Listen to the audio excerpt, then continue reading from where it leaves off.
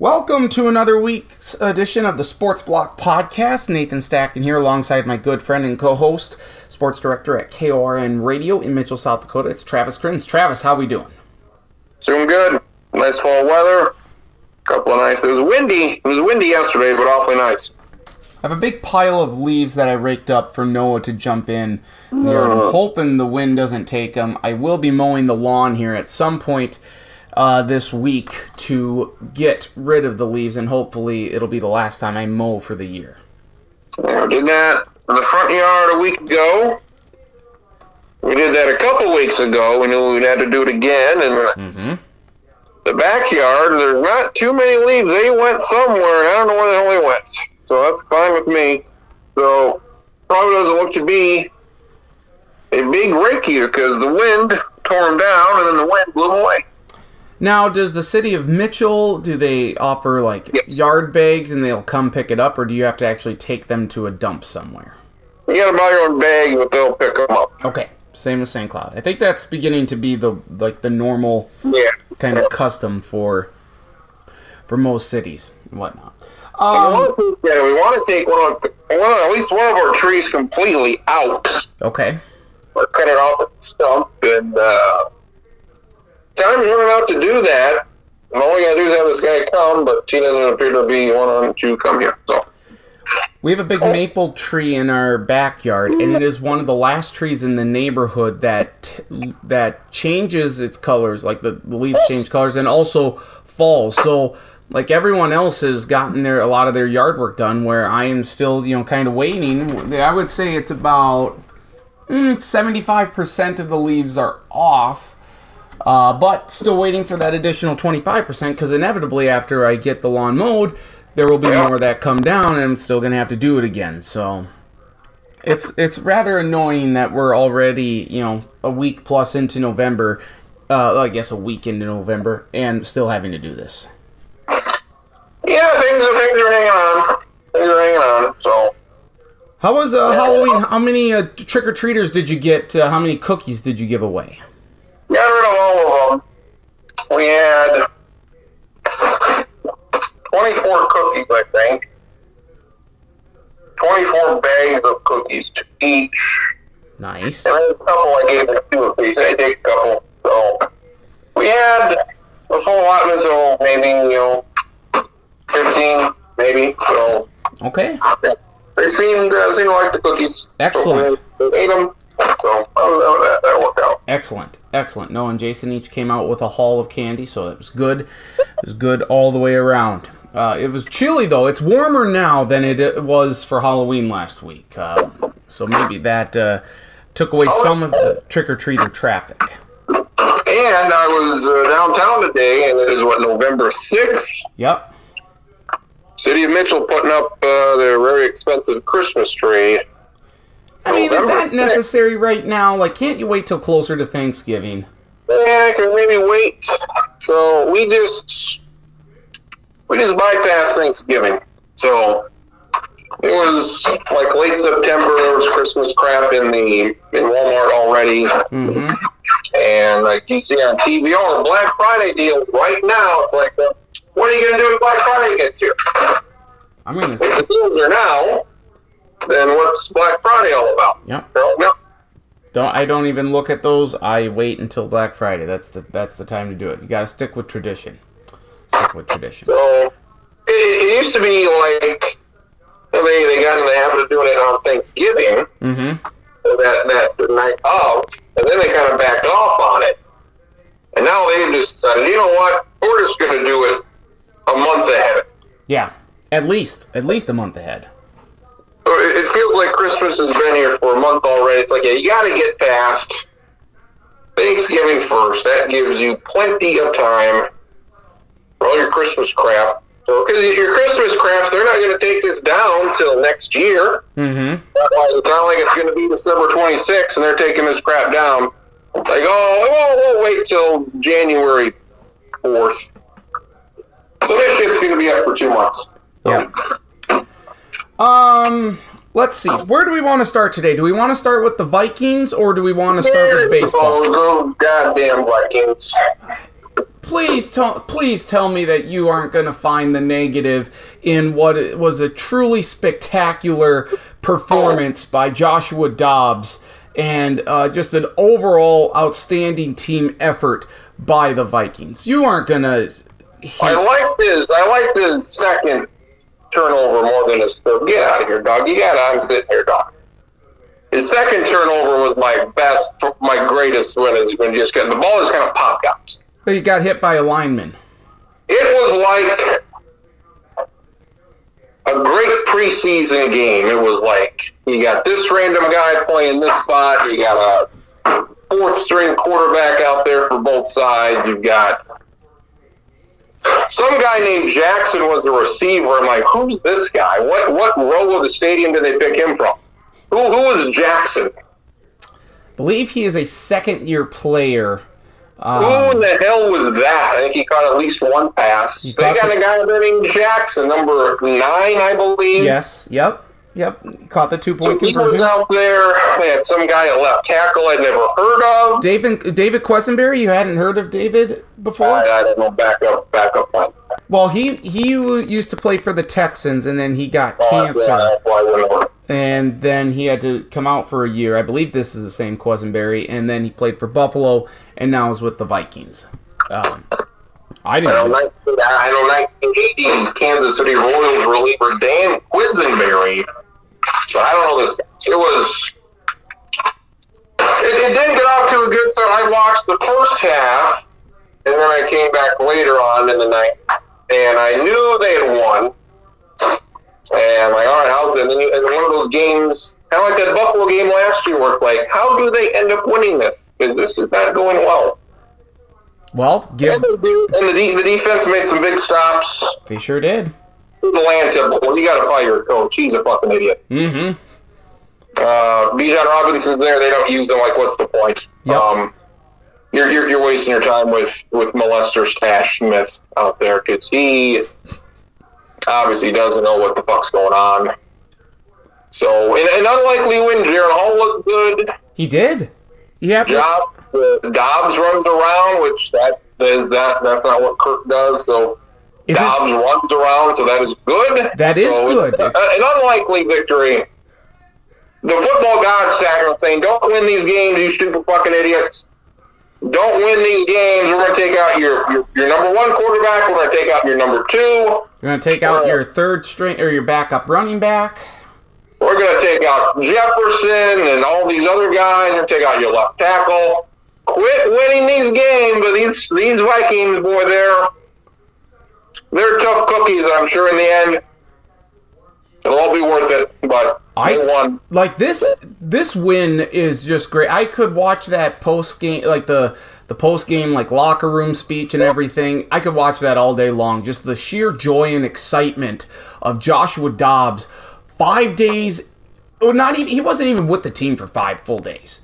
And he comes in he never practiced. Didn't take one single snap in practice. Yep. I mean, that's what makes this whole story so much more improbable, is that he didn't even get... It wasn't like, he came in just for a quarter or whatever to finish the game. He played almost the majority of the game, almost the full game. He didn't take any snaps with the ones. He hadn't thrown a pass to Jordan Addison. Like, he hadn't done any of this. And this is, like... I am so glad that Kevin O'Connell is the Vikings head coach, just because of the atmosphere that he has created for this team, this just general the culture of positivity and, hey, we're going to win these games and stuff. We're going to find a way.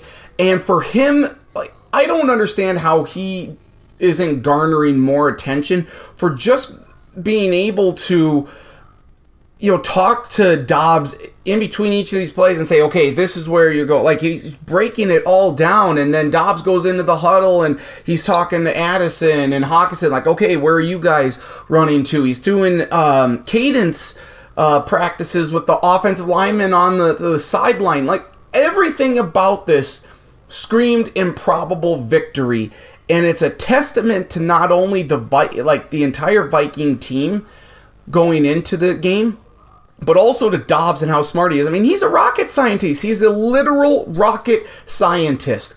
And I love that you pointed out the escapability and the running, because that's something, like you said, that we don't see a whole lot with Kirk.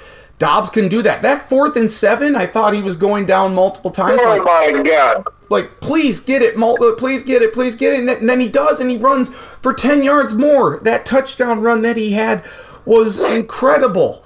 Now, I do think, there's some timing things. Like, he could have thrown the ball a little faster at times, but that will come with reps with the guys. He's like, they were literally just playing back like schoolyard football out there. Okay, you guys go here, and we'll figure this out. We'll piece it together as it comes along.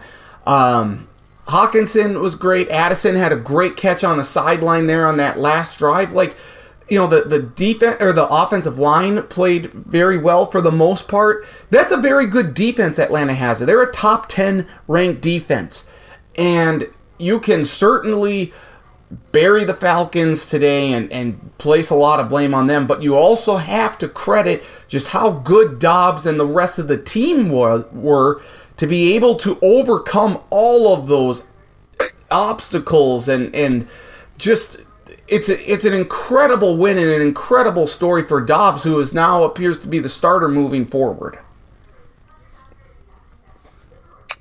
They got a couple field goals. They scored 3 touchdowns.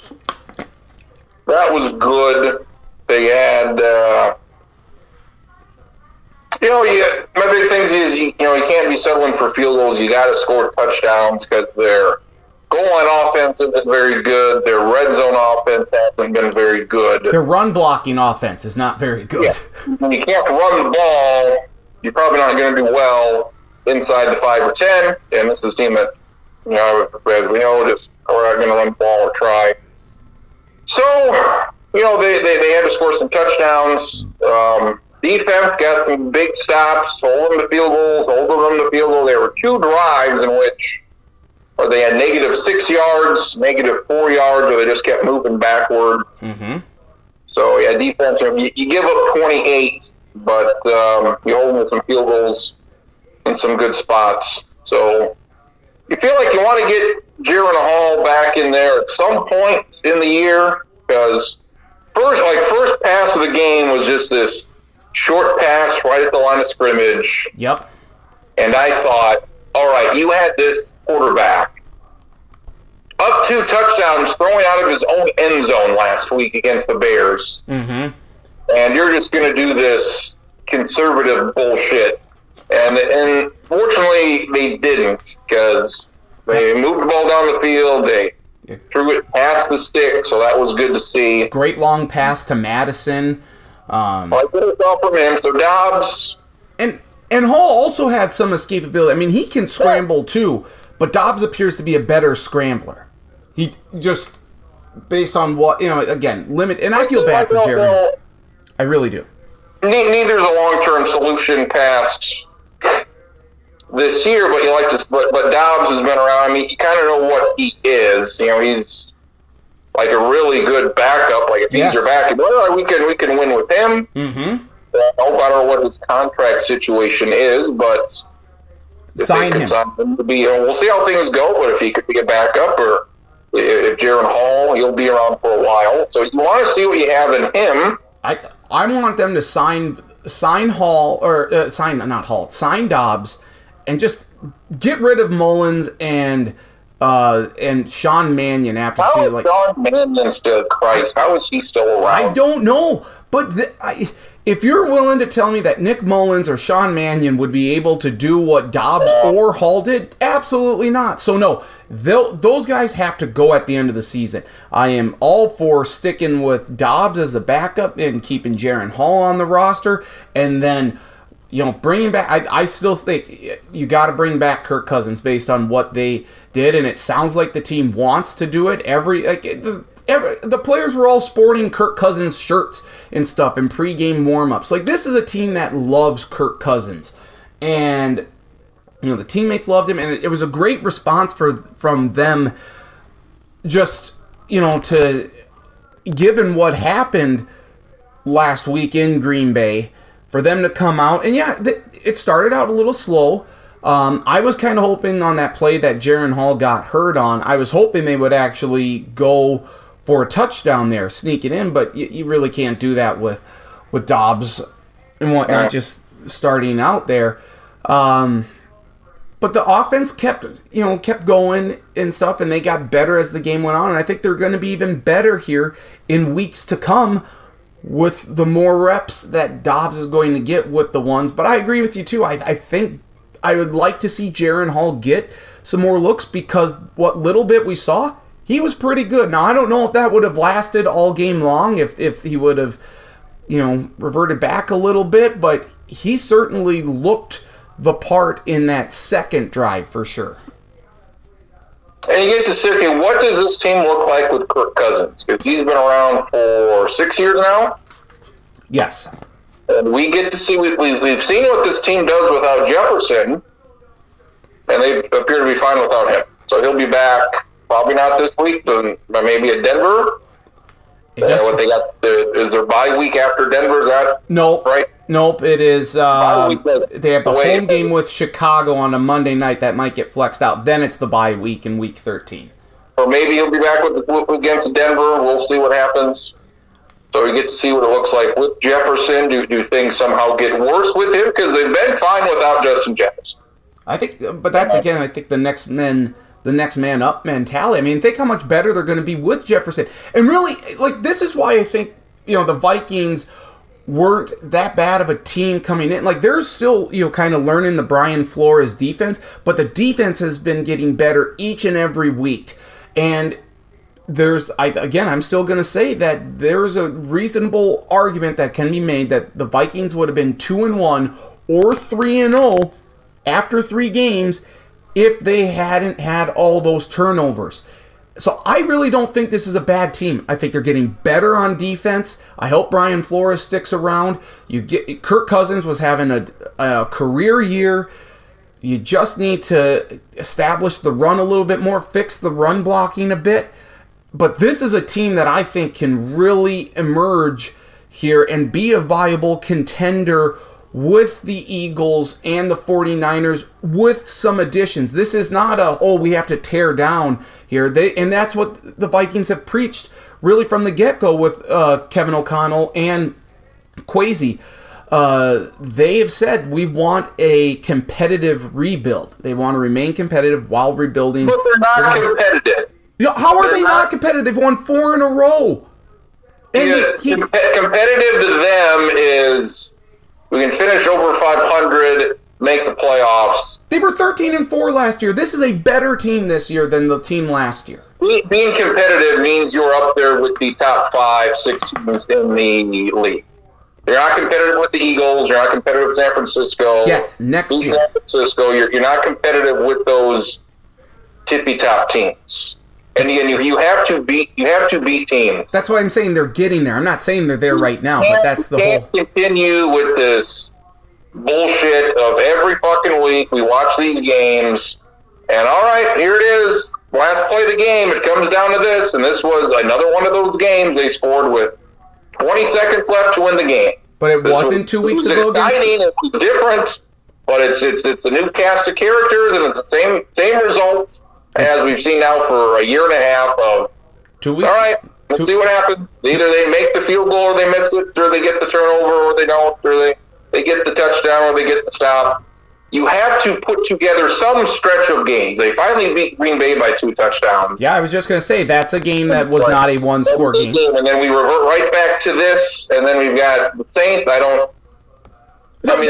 This is not a revert back. They're winning on the road. They're not winning at home. I think the offense probably takes a step back this week, I would guess. The Saints are pretty good defensively. Then you got the Broncos, and those are 2 teams that are kind of blah. Are the Saints really that good, though? They forced 5 turnovers against the Bears and only won by 7. Their defense was good. Their defense is, I think, pretty good. But Atlanta was like a top 10 defense. I think they were ranked 6th or 8th in the NFL. So it's not like the Vikings were going against a bad defense. That's what makes this win, this improbable victory, all that more amazing, is that they weren't going against one of the worst defenses in the NFL. They were going against one of the best, statistically. That's amazing. It is.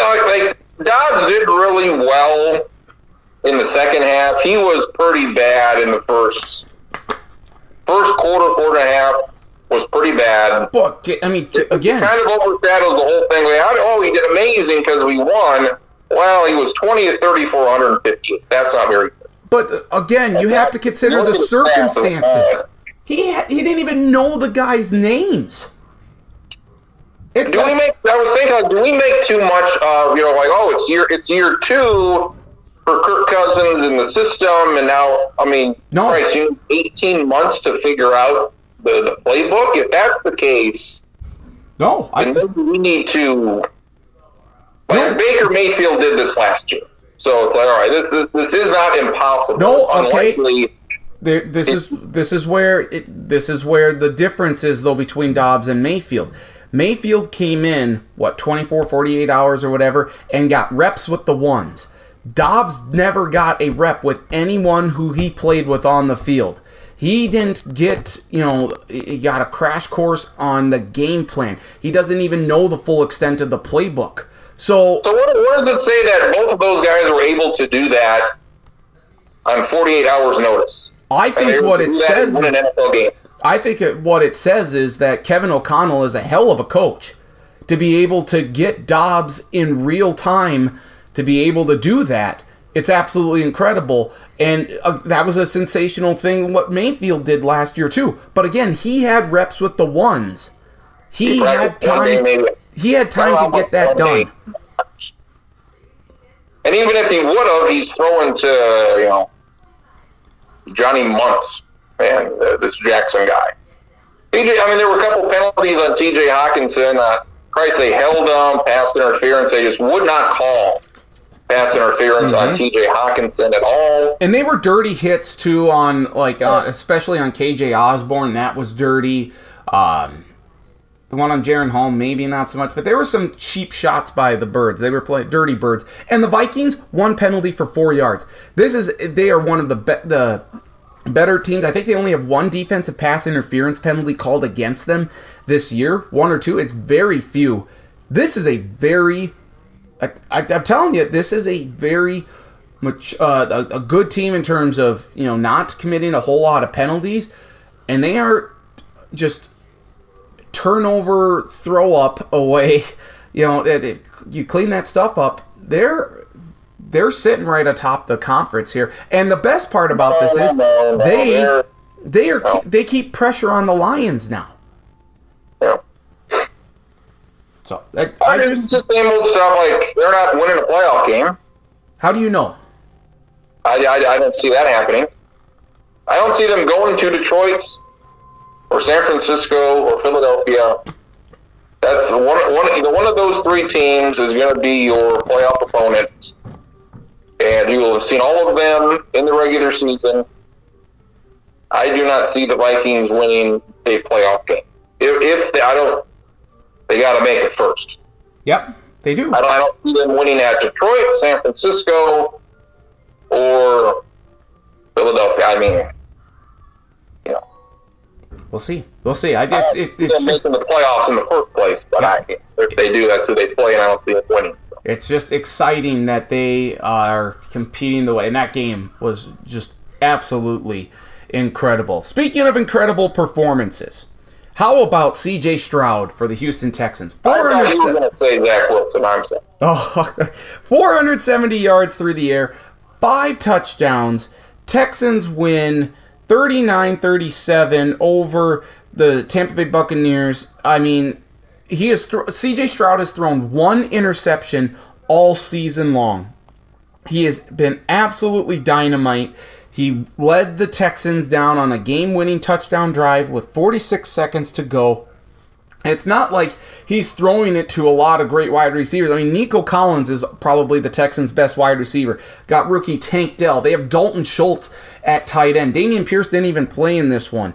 And, again, it's just incredible what Stroud has done. 470 yards, 5 touchdowns, no picks. Again, 1 pick on the year. He is just lighting it up, and the Texans appear to have a very competitive team that maybe they won't compete for a playoff spot this year, but in years to come, boy, watch out. They got their franchise quarterback, and you have to, I know Carolina's not going to say anything, but boy, when they're sitting there 1-7, and Bryce Young is looking pedestrian at best, throwing 2 pick sixes to the same guy, Kenny Moore, this last week, and C.J. Stroud's doing what he's doing? I mean, come on. I mean, it's incredible what C.J. Stroud is doing. He doesn't appear to make many mistakes. And he's an Ohio State quarterback. I think he's trying to get rid of that whole stigma about how bad Ohio State quarterbacks are in the NFL. And the one win the Panthers have was against the Texans a week ago. Yes. Yep. Yeah, he doesn't make mistakes. He has 1 interception on the year, and I couldn't tell you a single other player who plays for the Texans, so that's impressive. I mean, the offensive line has been in shambles all year, or at least at the beginning of the season. I mean, they didn't have... Yeah, a rough stretch there against the Saints in Carolina, but before that, really good. Last week, one of the best games anybody's played all year. Mm-hmm. So for them to play this well early is surprising, and they're in the playoff mix. That's surprising for Houston, and yeah, may take Bryce Young a little bit if he ever is this good. So, like, you just never know. You never know with these quarterbacks. And yeah, good. They that whole division. You know, they've got some young quarterbacks. We'll see how good they are, but they're all about 25%. Yeah, I mean, Will Levis looks pretty good here. I mean, he played decent against Pittsburgh, threw an interception at the end, but he had a great performance the week before, 4 touchdowns against Atlanta. We'll see what Anthony Richardson can do with the Colts. We know what Trevor Lawrence is like with the Jaguars right now. All of a sudden, that AFC South is, that's a pretty interesting division here once, come next year. The AFC North is clearly the best division in football. The Ravens are destroying anyone who comes into the Ravens' nest. They embarrass the Seahawks. 37-3, something like that. Incredible win for Baltimore. Seattle had 158 yards of total offense. I mean, really nothing. The Steelers won, yada, yada, yada. The Bengals had a big win against Buffalo. I don't think Buffalo's very good. I think we can finally say that their window is shut, or just about. So they need to figure things out in a hurry. And the Browns' defense is great, but when you play Clayton Tune and the Cardinals, you should shut them out, because the Cardinals clearly aren't trying to win anymore, but as obvious by the fact that they traded Dobbs, who just started a game for them the week before, had 3 touchdowns, and they traded him to the Vikings and started a rookie as they're waiting for Kyler Murray to get going. So they weren't winning, but they were a little bit too competitive. You know what? We shouldn't be in as many games as we are. Yep. So let's go to another random guy who should be in the NFL. The AFC North is just... It's incredible.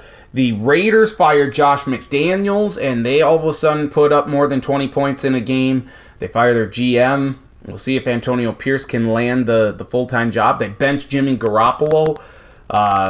Maybe it's just a 1-week high, but definitely different vibes felt in Vegas.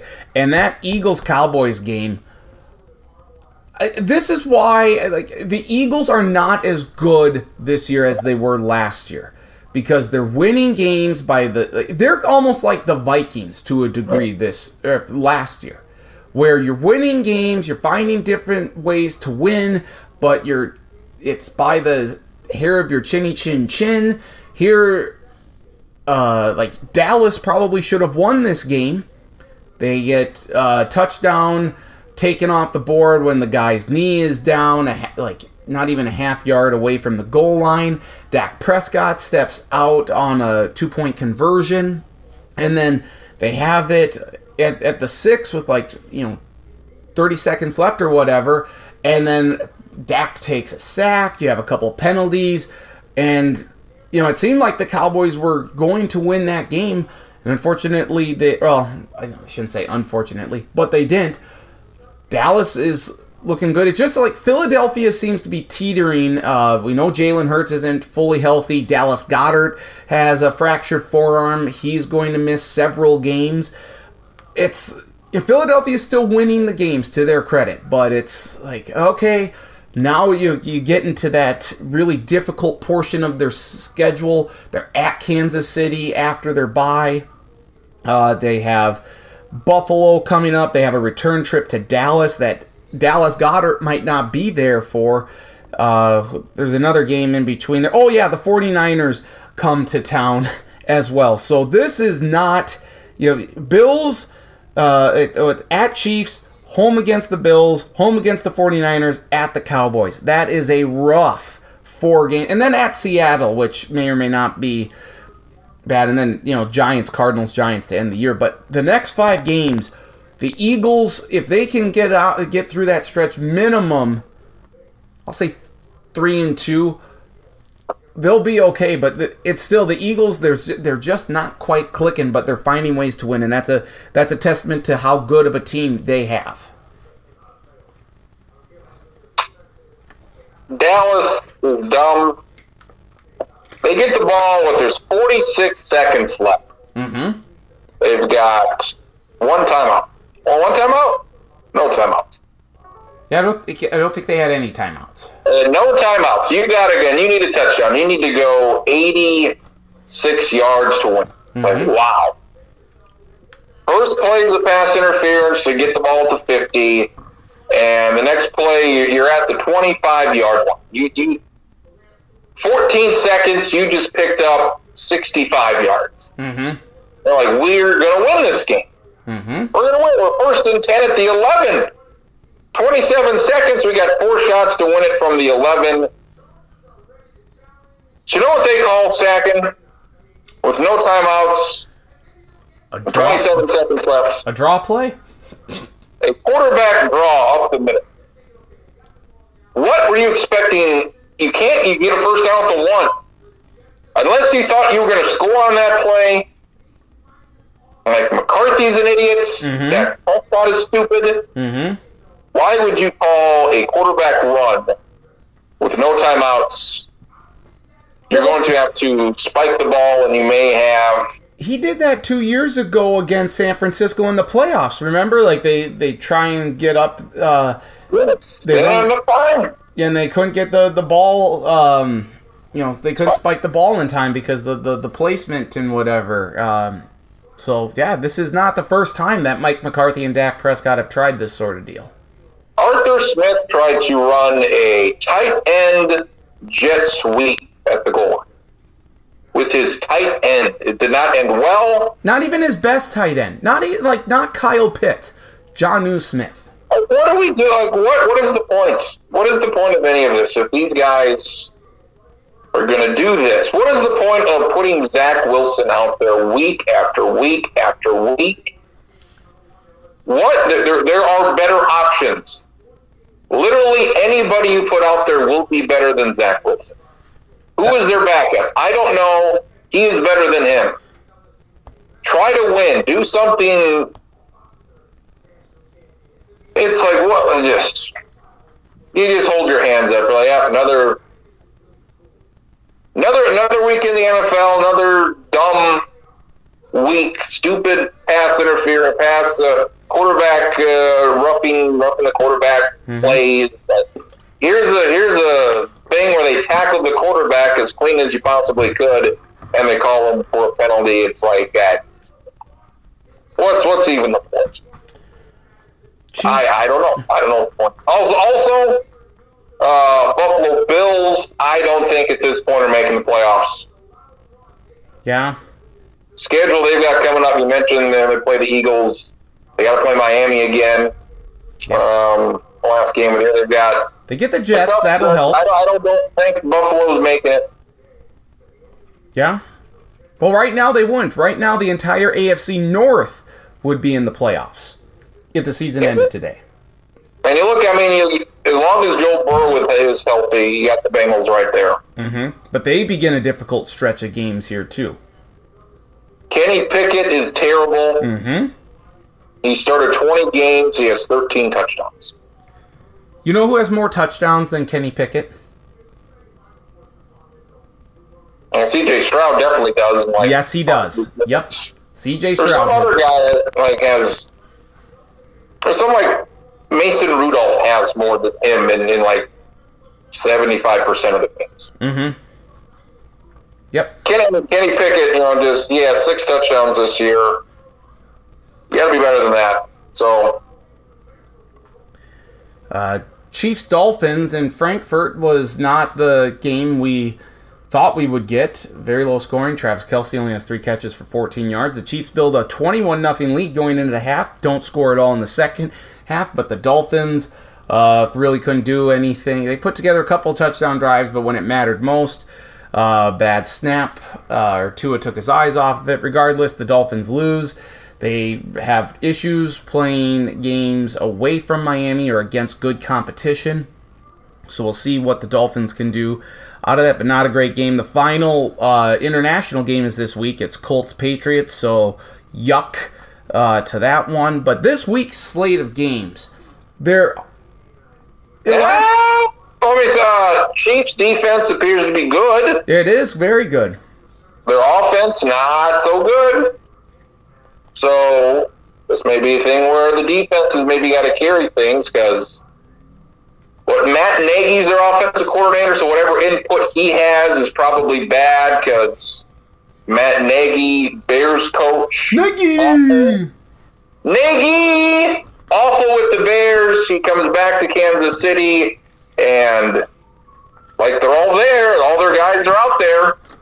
And the Chiefs are not the exciting Chiefs that we've seen at some time. So maybe don't hire him. Maybe just get him the fuck out of there because he's bad. Mm-hmm. Whatever input he has. But I saw a post last week saying this week is the god-awful work. And I saw it today. I'm like, there's at least 3 or 4 games here that are acceptable. So it's not as bad as maybe some people thought.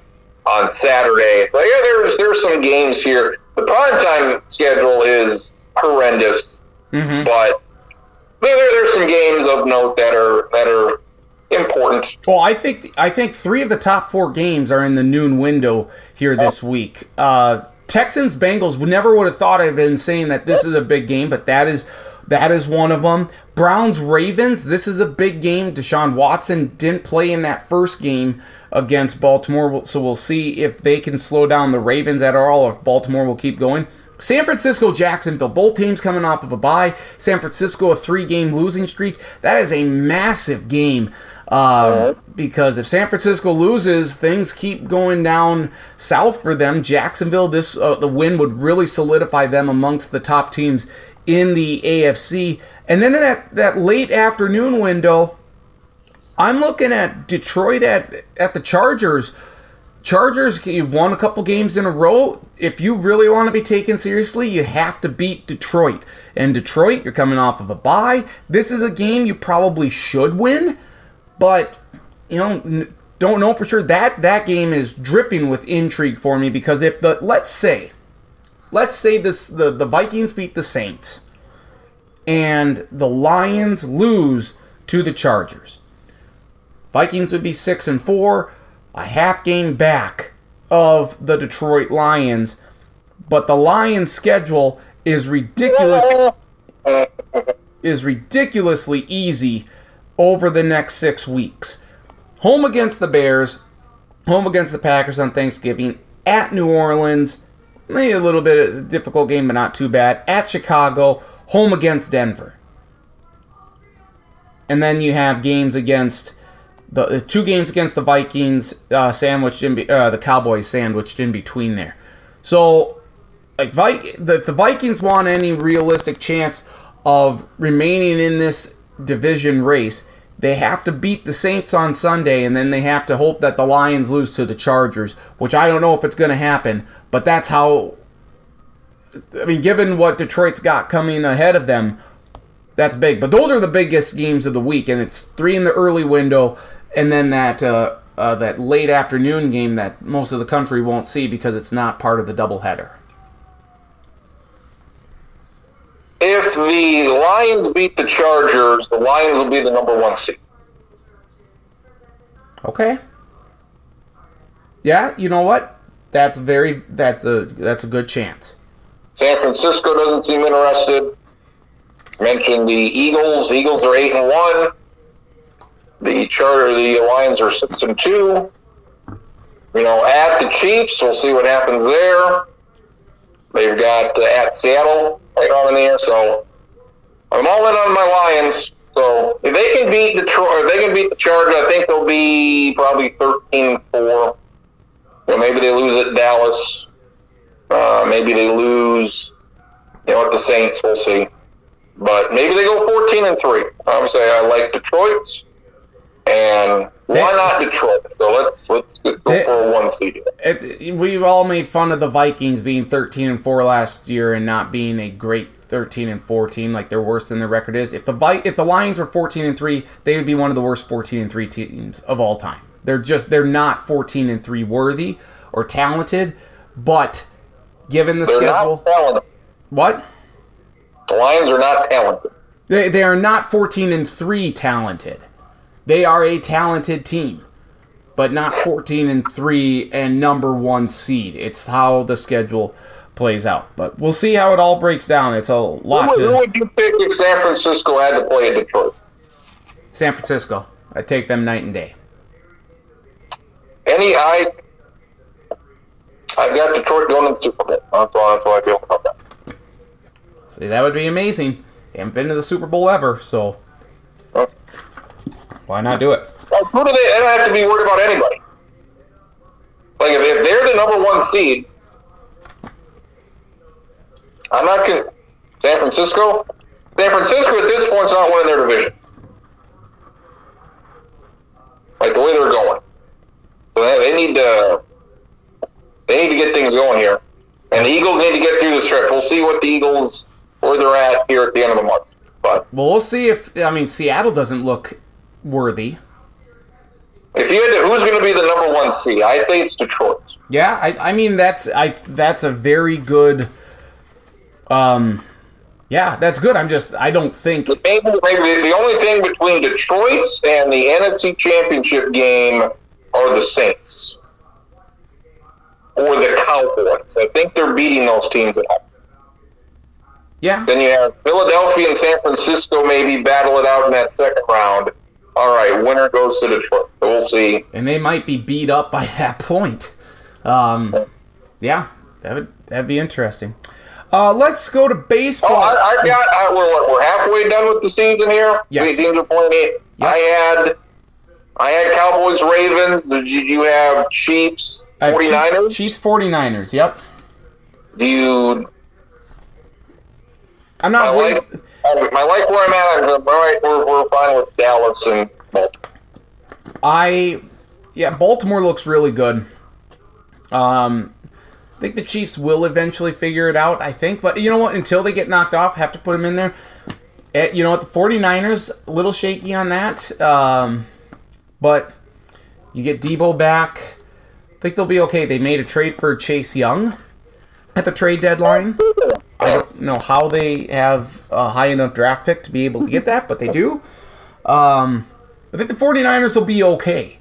But they cannot afford to lose more than one more game down the stretch here. They just can't.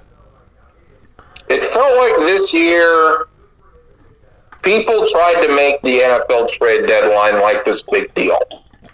It's never been a big deal. Nope, it never is going to be a big deal. The Agreed. two Washington defensive ends were the two biggest names traded.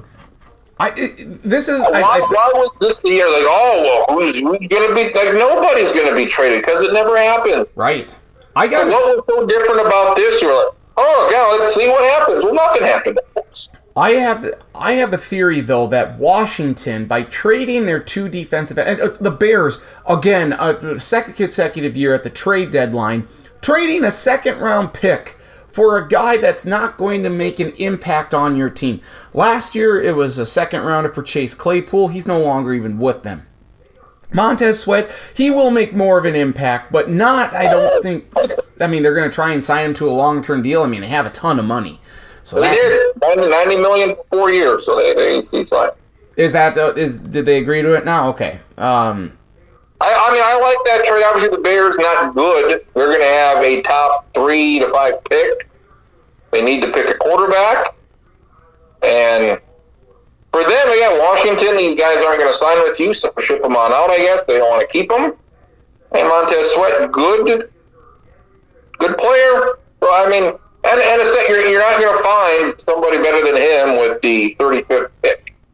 Unlikely. So, do we want this guy, or do we want the 35th pick? What, was it a second rounder? Yeah, a second. I mean, just say, like, the Bears are using second rounders on guys that Chase Claypool, that did not work out. But I like that strategy of, let's give this pick up because we know what we're getting here. In the draft, you don't know anything. So this, I like it. And for Washington, this gives you more ammunition to... That's what I'm thinking. They trade their two defensive ends. Hall's been good at points, but you need to be better than him when he's second in passing yards. They don't have a running game. They have now an extra second and an extra third. They have a new owner, Josh Harris. I think he owns the 76ers and the New Jersey Devils or something like that. He probably wants his guy. He's going to probably fire Ron Rivera at the end of the year. He would like to make a splash with the quarterback. You trade these picks, or trade these guys for additional picks, it adds more ammunition for you to be able to trade up and land a Caleb Williams or a Drake May. That's what I think. That's what I think Washington is doing by trading these defensive ends. And I see all of these mock drafts, and nearly all of them, there is a trade at the top. Well, who's going to trade? The Bears aren't going to trade out of that spot. The Cardinals, you wouldn't think. Well, who's going to get the number 1 pick? Considering who's going to be the number 1 pick, and you know what? We're going to trade. We're going to trade down. Like, who's going to be at the top of this year's draft, and they're going to trade out of that? I don't see that happening. I'm sure there's plenty of teams that want to trade up, but who do they trade up with?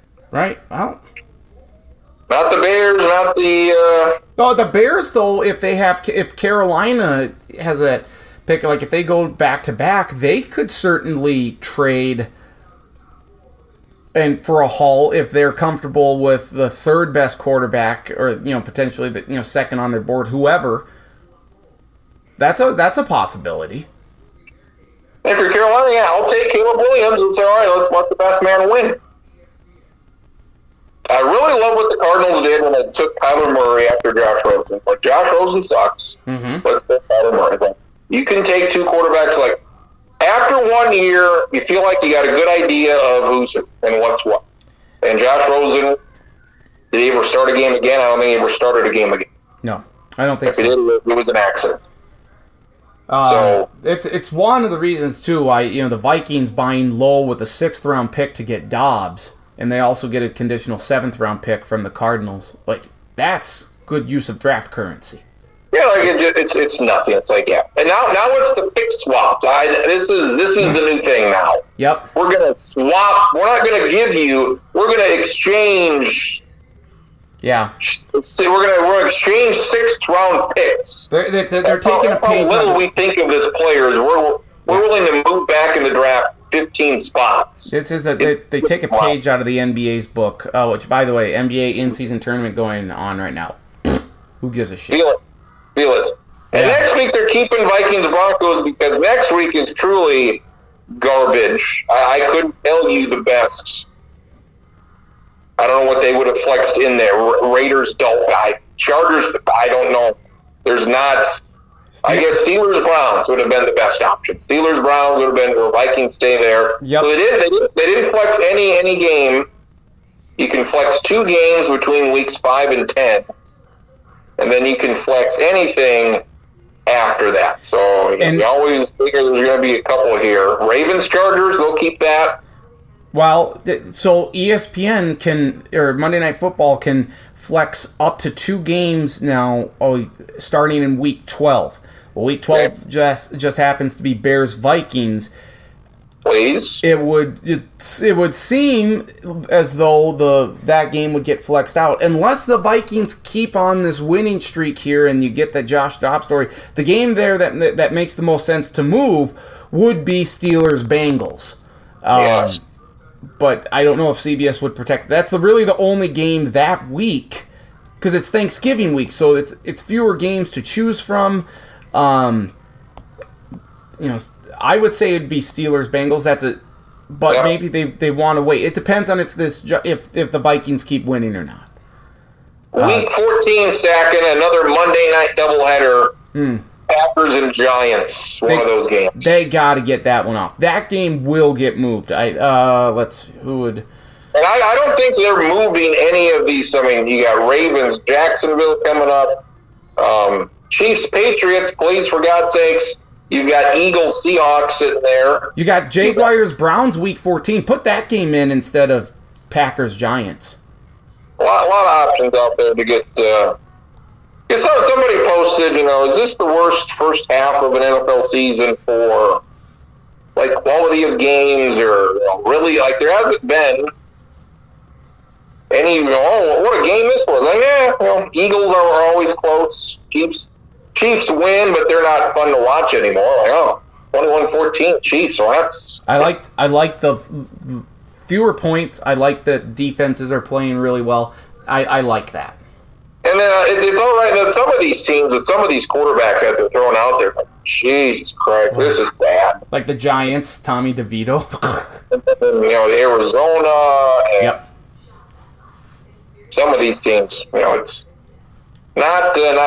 No. Not good. No, it is not. Let's talk baseball though. World Series is over. It was over in 5 games. A great pitchers duel in Game 5 between Max Scherzer. Nathan Eovaldi. It was Nathan Eovaldi and Zach Gallen. Gallen had a no-hitter through 6 innings. The Diamondbacks had at least one runner on through 5 innings, but couldn't crack the Eovaldi code.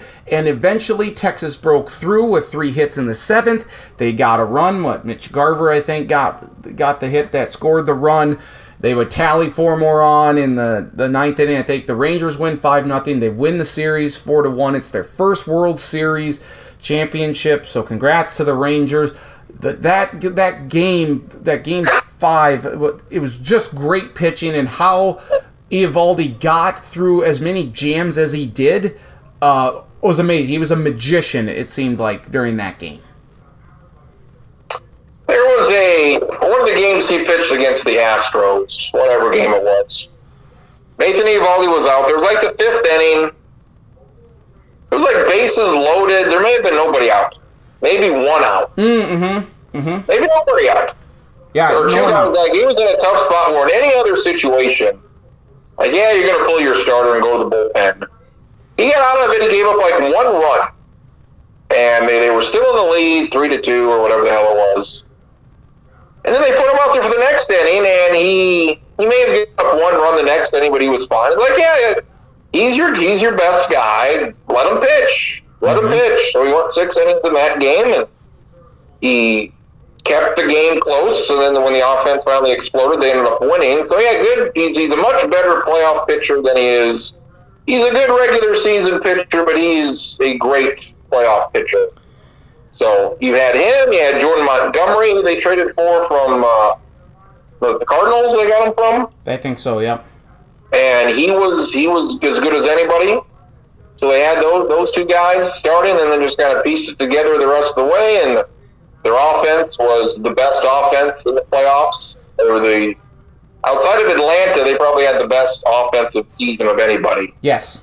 Yep. So, and that actually translated to the postseason, 11-0 on the road. 11-0 on the road. My God. Never going to be done again. Like that's almost an impossible record that will be broken. I don't think it will. It can't be. It can only be tied. You can't break that. I don't think you can win 1, 2, 3, 4, 5, 6. You can't break it. I don't think so. Very impressive first World Series. They signed all these guys a couple years ago, and they were awful. They signed Corey Seager. It's like, what are you doing signing him? You're not anywhere close to being ready to compete. Mm-hmm. They signed Marcus Semien. They signed, DeGrom. They traded for Scherzer. Like, man, they are spending money, and I don't think this is going to work. And it ended up working, and DeGrom had nothing to do with it, and Scherzer had very little to do with it. Mm-hmm. But their offense was excellent. Corey Seager, he was great. And yet, so the ratings weren't great. Average about 9.1 million. But there's fine. Again, Game 1 was fantastic, and I really liked what happened in Game 5 through those 6 innings. I was hoping the Diamondbacks would win. I wanted them to win this series, but ultimately it didn't happen. But there is some bigger news out of baseball here, and it is the stunning decision by Craig Counsell, Milwaukee Brewers manager. There's talk like, okay, Counsell's going to leave, and the prevailing thought was, he's going to go to the Mets, and he's just trying to get a little more money out of the deal. And then stunning news that he is leaving the Brewers for the Chicago Cubs, and the Chicago Cubs are letting go of their manager David Ross, who was a fan favorite, helped win that. It was on the team that won the World Series for the Cubs, the first World Series in over a century for them. And so Counsell just goes right down, the interstate there, crossing the state line to a division rival. Brewers fans are up in arms about this. There has been graffiti placed on Craig Counsell Park or field or whatever, and ownership was taken aback by it, and they're like, okay, you've done irreparable harm by doing this. I feel as though that is an overreaction, but I can understand how the Brewers feel absolutely used, and all of a sudden, like, he's going to a division rival. Like, this is a very, very bizarre hiring, and just the way that everything kind of led to this. What are your thoughts on the whole situation? I don't know, because his contract ran out, so did they not want him? I think they wanted him. Like, obviously, he didn't want to stay there. So, obviously, the Brewers were stunned by the move, as everybody else was. Everybody likes Craig Counsell. It's a manager, for Christ's sake. It's, nice to have a good one. Sucks to have a bad one. So, I wouldn't get too bent out of shape if I was the Brewers. Be like, all right, we can replace. Should they hire David Ross now? That'd be great. That'd be great. So, it sucks for David Ross, but they probably should have made the playoffs this year. Their September was not very good. So, Craig Counsell, 3 years, $40 million. That's like a deal the Mets would give you. Yeah. So that's by far the highest paid manager for a guy that, he's done fine with the Brewers. They make the playoffs most of the time. So the Cubs, Cubs were decent last year. I can't name very many managers anymore, but I wouldn't put Craig Counsell as top 3 or top 5 managers in the game. Apparently, I would assume he is. Or people, if you take a poll, I would imagine he would have to be at this point. Well, given the money, he's paid as such. I just don't know if you know what I mean. Bruce Bochy comes to mind as better. Everyone, yeah. I honestly, after that, there's Dusty Baker. Dusty Baker, wherever he went, they were always good. But he's retired now, so he retired now. So you don't look like Buck Showalter didn't do well with the Mets, but usually he does well. Yep. Aaron Boone's been with the Yankees. This next year appears to be it for him unless they make a significant run. So Terry Francona retired. Yep. So there's the Red Sox or Indians. They filled their spot. There's still Doug Melvin. He was the Padres manager. He went to the Giants. Yeah. So a week or two ago, and the Padres didn't. Like, oh yeah, fine. And the Giants asked them to interview him. They said, yeah, sure, whatever. And they hired him. All right, I'm going to... But see, and I mean, that at least there was some notification of. I don't think David Ross was aware that he wasn't going to be back with the Cubs. Like, he hadn't been fired yet. I'm sure the Cubs didn't think Craig Counsell was going to be, like, why wouldn't you? They obviously think highly of him. If you're the Brewers, why are you not signing him? This is on Milwaukee. Yeah. Like, this is why you never get to that last year of the contract. Mm-hmm. You don't need to give him a fucking 10-year extension like they do in college, but let's if you want the guy, let's keep him wrapped up for a year or two. So that was a stunner, I guess, for a lot of folks. Let's go to college football here. Unless you have any... The hot stove, you don't got to turn it on yet. Yep. Nope. The DR Wood splitter is getting... Maybe, you got a few hours after work. You got a few hours, maybe chop a few logs just to keep pace. The DR Wood splitter is in the shop. It's getting oiled, just making sure that we're ready for the winter ahead. But yes, we're prepared. We're preparing for the hot stove. MLB Trade Rumors, always a good website. They put out their predictions for their top 50 free agents. Shohei Ohtani. What is your guess for what they've got? Shohei Ohtani doing and going. Alvin thought it was a bit high with some of these prices that we maybe discussed. Where does Shohei Ohtani go, and what is he getting? I want him to go to Seattle. That's where I want him to go. I don't know if that's where he lands. I feel as though it's going to be the Dodgers. And they had three guys pick all of these, and they all picked the Dodgers. And I feel like it's going to be a 7-year, $500 million deal. 12 years for 528. Huh. So, probably double-digit in years, probably 500. I really want him to go to Seattle. That's where I want Shohei to go. I'm sure they'll be in the mix. They got Cody Bellinger at number 2. 12 years for $264. He's who I would like the Twins to get. Yep. And he, MVP, Rookie of the Year. He was great this year, but he had that year or two stretch where he was just terrible. Mm-hmm. So I like him, but I'm not going to give him 12 years and that much money. Right. Because who says he doesn't revert back to that? Too much of a risk there. Mm-hmm. There's a couple of Japanese pitchers. Yamamoto, Stacken. Yamamoto is going to get big money, probably from the Giants or the Yankees.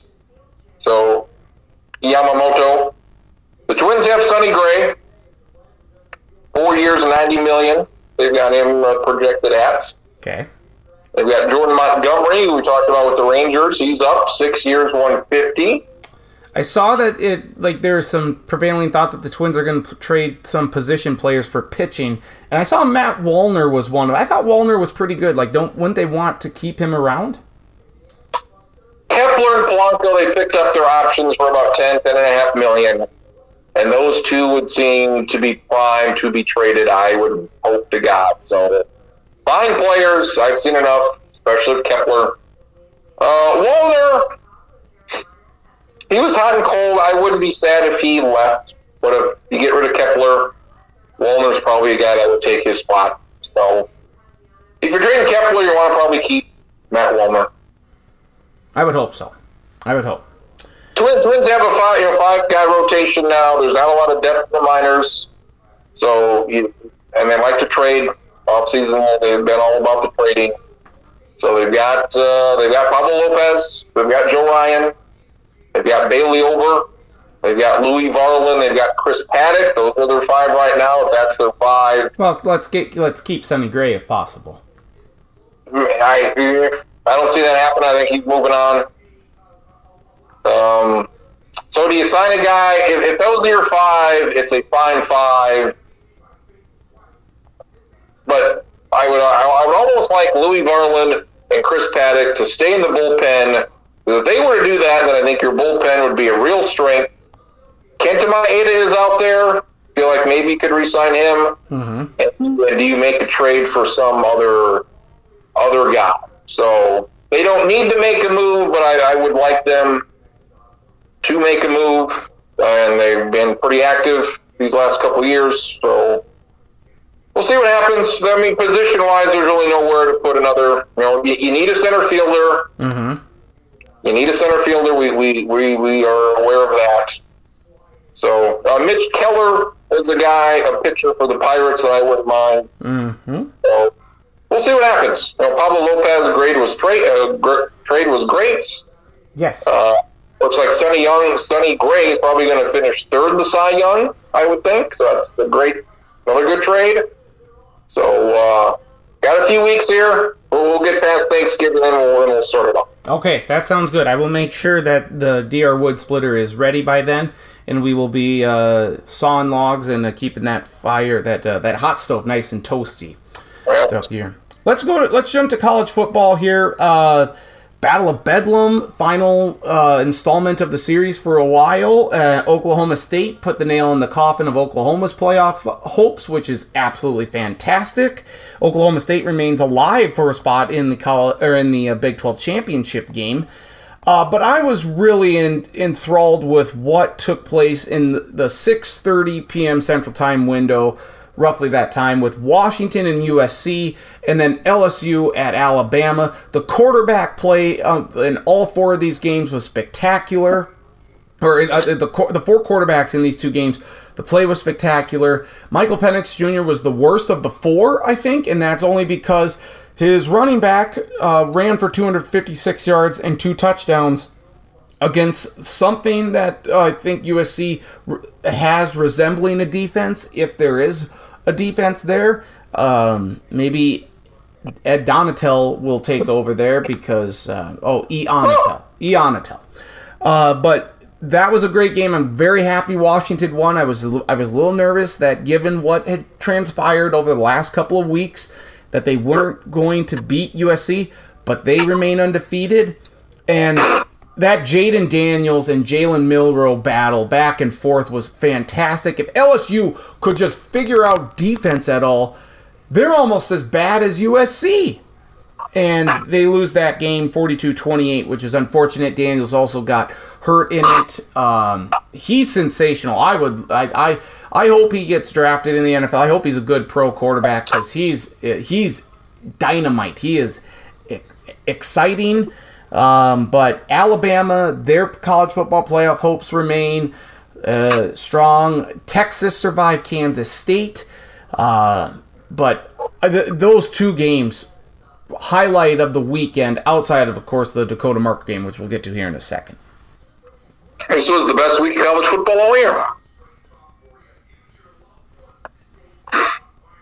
Okay. Hello? Yep. A couple weeks ago, they were, this is great, and then it wasn't. Mm-hmm. Well, this was the best weekend that there's been. In Washington, USC, 52-42. It was tied at 42 going into the fourth quarter. You had Texas, Kansas State going to overtime. Really big upset there. You had LSU, Alabama competitive into the second half. Mm-hmm. You had the Oklahoma game. You had Ole Miss, Texas A&M, 38-35.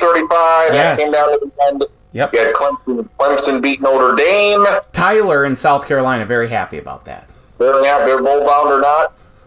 I mean, this was the best weekend of game. You had Missouri give Georgia a game. Mm-hmm. You had Rutgers give Ohio State a game. Mm-hmm. This is what I've been waiting for. Give me something. Give me exciting games. Give me good finishes. Give me something. Well, this week I got a half dozen of these.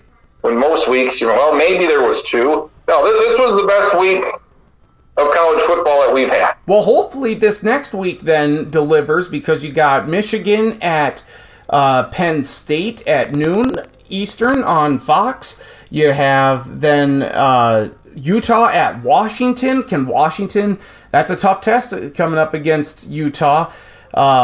Tennessee, Missouri, fine, whatever. Ole Miss at Georgia, that's got a lot of implications on it. And then we got USC at Oregon. Can Oregon, stave off, I think Oregon should win that game by a good point. They should, but you never know now that USC has fired their defensive coordinator. So there are a lot of great games this week as well that hopefully can live up to the expectations. This week, not for me. Michigan. Big Ten coaches are very upset. The ADs are upset. They want action taken against Michigan. The Big Ten has sent a letter to Jim Harbaugh, or to Michigan, saying there is a potential for punishment to be doled out. We'll see if that happens. Michigan says, be ready for a fight then, a legal battle. Sure, whatever. This thing is just continues to get weirder and weirder. And, boy, nothing like unifying, the Michigan unifying, not necessarily a country, but a conference against them by what they did. I hope Michigan gets punished for this somewhat severely. We'll see if that happens or not, but they're making a lot of enemies, that's for sure. 9 out of 10 teams cheat, and the one that doesn't's in last place. Huh? Michigan claiming that Ohio State, Purdue, and Rutgers shared signs with each other. So they're getting blamed for doing something in which other teams have done themselves with each other. Purdue, according to this, ESPN, Purdue received the offensive signals from Ohio State and defensive signals from Rutgers, which is what this whole thing is about, stealing the signs of your opponent. Can we just go back to just normal coaching and just may the best team win? So Purdue got the Michigan calls. They got the Michigan offensive signals from Ohio State, and Purdue got the defensive Michigan calls from Rutgers, and it was Purdue and Michigan in the Big Ten title game last year. Mm-hmm. So if this is true, what do you do? Nothing's going to come out of this because this is, one, not a big deal. Two, if this is true, something that happens, Ohio State called Purdue, said, yeah, this is what they do on offense. Rutgers called Purdue, yeah, this is what their signs are on defense. Is that, to me, that is worse than what Michigan did. It's all bad. Well, at least Michigan had a guy in person doing it. All right, at least do your own sign stealing. Don't call up Ohio State and say, hey, what do you got for us on Michigan? Okay. Yeah, I mean, it's all bad. Every one of these teams, the Big Ten, what a fucking joke. Just a joke. I saw the Rutgers game. Rutgers fumbles twice inside the 15, inside the 20. Again, Ohio, quit putting Ohio State number one. Yep. I don't think they're making the playoffs. Quit putting them number one. They are not even a top 5 team. So that's stupid to begin with. Well, it doesn't help that Notre Dame losing to Clemson makes that Notre Dame win a little less. And you know that's not going to be a factor because they never go back and say, Notre Dame, probably not a top 20 team. You barely beat them in just a dog shit of a game. Mm-hmm. That's not going to know. They beat Notre Dame. Great. Notre Dame's going to fucking finish with 8 wins. Great season for Notre Dame. Like, it is. Do they watch these fucking games? Yeah, sometimes you wonder, right? Rutgers, that was a fucking battle up until the 4th quarter. And Rutgers just let it slip away. Mm-hmm. And two fumbles inside the red zone. Can't happen. And then whoever was on the game was like, well, you're not going to beat Ohio State with field goals because Rutgers kept getting the ball inside the 10. And they kick a field goal. They kicked the second. They kicked the third. What was it, 9-7 at halftime they led? And like, are you watching this Ohio State offense? When are they going to score? And they really did. They had a pick 6, and their offense was no means dynamite. It was better in the second half. Yeah, a 93-yard pick 6 to give them the lead. Like, Rutgers could have been up 12-7 at that point. And that they should have been up 16-7. Yeah. 16-7. You're up by 9 points in the third quarter. That was the big turning point in the game. Mm-hmm. Like, you're not going to beat Ohio State with field goals. Well, you were. And you see the offense. have you watched their quarterback play? He's not very good. Right. Their defense, outstanding. Their defense, I have no issues with that. Mm-hmm. But week in and week out, it's Ohio State. Like, no, they're not number one. I agree. They're not. I agree. You put a gun in my mouth, I'm picking Georgia. Somebody beat them. You can't trust Michigan. Florida State's good. I don't think Florida State's beating Georgia. So we do know who's number one at the FCS level. That's the South Dakota State Jackrabbits, who retained the Dakota marker for the 4th straight year. It's their 5th straight win against North Dakota State. They beat them 33-16. A game that I thought was closer than the final score indicated, given that the Bison had an interception in the red zone and had a field goal blocked. Then they started out the game really well. I was a little disappointed by the way the Jackrabbit defense played those first 2 drives, and then they tightened things up after that, which was good.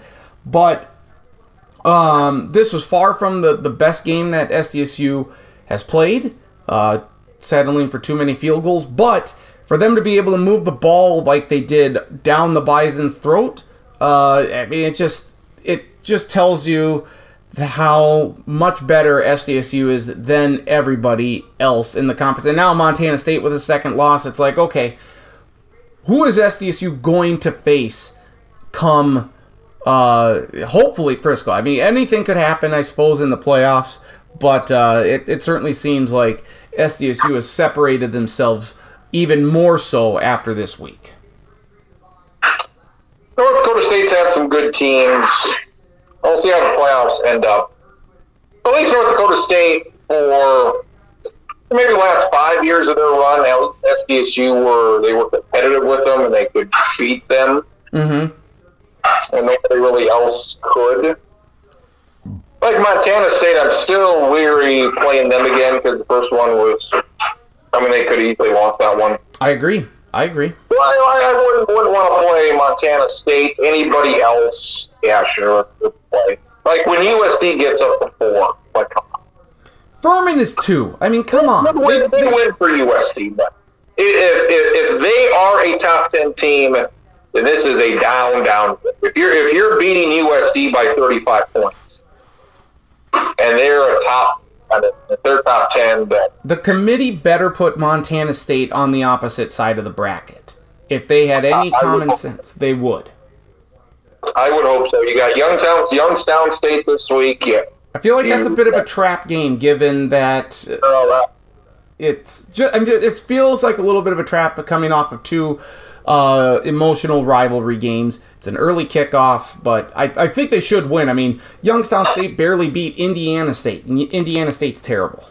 So I don't think this team is prone to let down. Like this last week could have been a letdown. It wasn't. Yep. Like there's no weakness. They don't have a weakness at all. They are. If they finish this thing undefeated, put them up there with any North Dakota State team that ever won. I agree. Furman's at number 2. Yeah, let's play Furman. Let's see how that game ends up. Yep. Sure. USD's went back up to 6. Yeah. Outside of Montana State, there's nobody. There's nobody there. I'd agree with that. Let's go here before we jump to college basketball. How did we do last week in our picks? What's that? How do we do in the picks? Game of the week: Washington against USC. That you nailed that. Upset of the week: you picked USC over Washington. Close, no cigar. And watch your ass game of the week: Notre Dame against Clemson and Rutgers against Ohio State. So I would say that's very good overall. Really wanted the right. Really wanted that right. I think we all did. I think America wanted it. They did. What do we got this week? Kansas might be 10-2. Kansas has remaining. They've got Texas Tech. They should be Texas Tech. Mm-hmm. They've got Kansas State. That'll be tough. Yep. But it's at home. And then they're at Cincinnati, and they will beat Cincinnati. At worst, Kansas will be 9-3. I agree. So, good. Yeah, the Big 12. With, you got the bowl bound or not. Some of these, though, it's like, okay, who's going to be in the Big 12 title game? Mm-hmm. You have 5 teams at 4-2. You assume Oklahoma State's going to lose here at some point. Texas, it would be Texas against Kansas? Texas, Oklahoma, like who's going to come out and it's impossible. Well, this team's going to be. I mean, there's 7 teams in this. I mean, Oklahoma State's still in the mix. Game of the week: Utah, Washington. Like if Washington wins that, I think they're in the clear. Okay. At Oregon State, no, thank you. So if they can beat Utah, they should be 12-0. So game of the week right there. Like Ole Miss is 10. That's like USD being 10. It's like Ole Miss will go 10-2, and they'll give them in the Sugar Bowl. Good season, but and they'll get slaughtered there. Yeah. Upset. I just keep waiting for Texas to do what they do. They're at TCU this week. Give me TCU over Texas. I'll just pick them every week until it happens. Okay. And the watch your ass game of the week. Oklahoma State better watch their ass except for Florida. Coming off the big win, you got the Big 12. You got a Big 12 title game right in your vision. Mm-hmm. Look out for Central Florida. So, all right. And Air Force messied themselves quite terribly. Yes, they did. It opens the door, I think, Tulane to run through it again. Louisville's 8-1. They're 13th. I'm not going to. I mean, that's come on. Louisville's number 13. Agreed. Penn State, do something. You always lose the big game, Penn State, and this is the biggest game you've got. So, do America a favor and beat Michigan. I'm not fine with Michigan. I don't want Michigan to lose to Ohio State. Oh, I don't either. I think Michigan will beat Ohio State. But if we can just do what everyone wants and just get Michigan out of the playoff conversation. You got Alabama at Kentucky. Alabama's going to finish 11-1. I agree. They're going to find themselves back in the college football play. I wanted LSU to win because of that. I wanted LSU to win so we wouldn't have to have Alabama in the college football playoff conversation. Somebody beat them. They're not getting beat right now. Georgia, Michigan, Florida State. Are you in agreement with those 3? You probably like Washington? I like Washington over Florida State this week just because the Washington's win was more impressive than Florida State beating Pittsburgh by 17. Who's your 4? I would put Washington. I would take just sub Washington out for. I would put Georgia. I would put Michigan. I'd put Ohio State, and I would put Washington. How do you think it's going to end up? At the end, like not this week, but overall. Overall, Georgia won. What happens if Oregon beats Washington?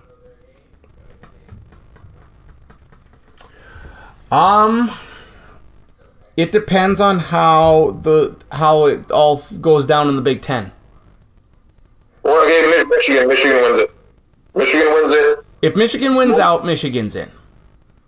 You got Georgia, Michigan, and Florida State. They're going to all be there. Yes. I mean, 3 undefeated teams. Have we ever had 3 undefeated teams? I don't believe so. So who's going to get, so that's, and then there's the one, is it Texas? Is it Oregon? I think it would depend on the, shit. If Oregon wins by a touchdown or more in a neutral site Pac-12 championship game, I think I would have to tend to give it to Oregon over Washington, in part because of the entire body of work. Washington. What if Ohio State loses to Michigan by a field goal? No, Ohio State doesn't deserve it. The Pac-12 has been the best conference in college football this year.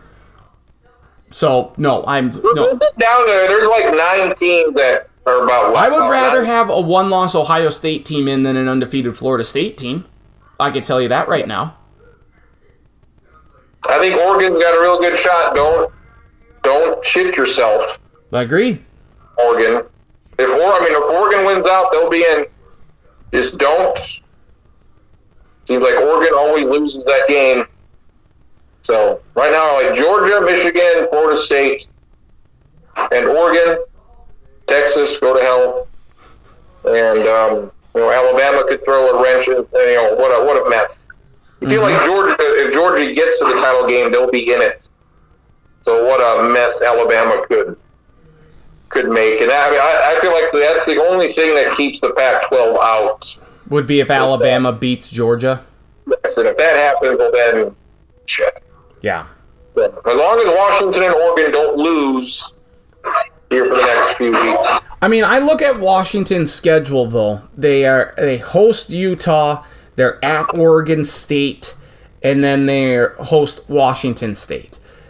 That is a much more difficult path, and that's why I think I told Charlie this last week, that I thought Washington needed that game against USC so much more because of the schedule ahead. Whereas Oregon has USC at home this week. They should win that one. They're at Arizona State. They should win that one. And then they finish at home with Oregon State. A very good Oregon State team, but it's still at home. Like, their schedule is a little easier than Washington's coming down the stretch.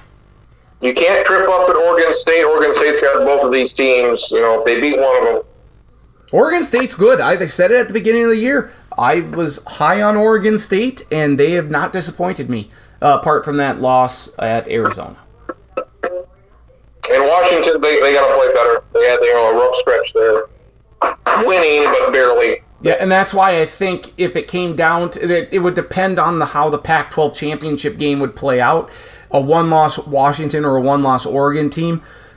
Given Oregon's entire body of work, I would lean towards them, especially if they won by a touchdown or more. Well, you got Louisville. No. If Louisville can win at Miami next week, they should play Florida State. Miami's not good, so. No. They've got, and you got Louisville just kind of out there, like, in the weeds. If they were to lose, then who knows who the hell getting in. So, I thought last week was excellent. Excellent college football. Exciting finishes. Really no upsets, but things happened. He had more than one game on at once. All right, I want to watch both of these games. So that was something that has rarely happened.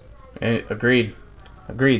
Let's go to the college hardwood. The college basketball season has started. Excited that this is why don't we start on a Monday? What? It always used to be that Tuesday at that yes. first. Why are we just starting on a random Monday? I don't know. I don't like it. This is really the last year of college basketball, college athletics in general, because of all the conference realignment and stuff. The Pac-12 not being around next year in all likelihood. What are we going to do with those three Pac-12 teams that always make the tournament? What are we going to do with Arizona and UCLA? I don't know. It makes the Big 12 that much better of a basketball conference, though. It does. So, interesting to see what happens there. I got my college basketball preview post up on the blog here on Tuesday. And this is why I want to try and get it out ahead of the season, because you have this amazing result with James Madison beating Michigan State in Sparty, in overtime. It's a huge upset. Tell them. I think that I'm still picking Michigan State for the Final Four. I love their recruiting class. I think they have a really good chance to do it. I'm not going to be swayed by one loss to James Madison, but it does kind of factor in a little bit. I love Duke. I don't love Duke, but I love Duke to make the Final Four this year. Kyle Filipkowski's back. That's very significant. They have a lot of good. They picked up a huge recruit. This Cooper Flagg from Maine coming in next year. That's huge. Kansas, Hunter Dickinson is they got him in the transfer portal. I think Kansas is going to be magnificent this year. And then it's that last team. It's like who could you pick? I really wanted to go with Florida Atlantic, but that's already been done. I think that's going to be a little more difficult for them this year. USC was interesting to me because of LeBron James' son, but we don't know if he's going to play or how much he's going to play because of that heart issue that he had earlier in the summer when he collapsed on the court at practice. So I don't know about that. I can't pick Marquette. I can't pick Shaka Smart. I want to. You got to prove to me that you can withstand success and win a game. But I really like Marquette. I just couldn't quite take them. Staying away from Purdue for obvious reasons. Zach Edey's a great player, but Purdue just lost to a 16 seed. So no, they're gone. Arizona, prove it to me. They lost to a 15 seed last year. Prove it that you can do something. So they're out. UCLA lost a lot of talent. Jaime Jaquez is with the Heat. Can't pick UCLA. Baylor, I just refuse. The Big Ten, I think, is going to be a little worse this year than we've seen in previous years. So I think Kentucky's right up there in the mix. But I went with an old favorite. So you went Duke, Michigan State, Kansas? Yes, those are three of the final four. An old favorite. Are they in Pennsylvania? No, I did not. Nope, I'm not going with Villanova. Are they in North Carolina? They may be, yes.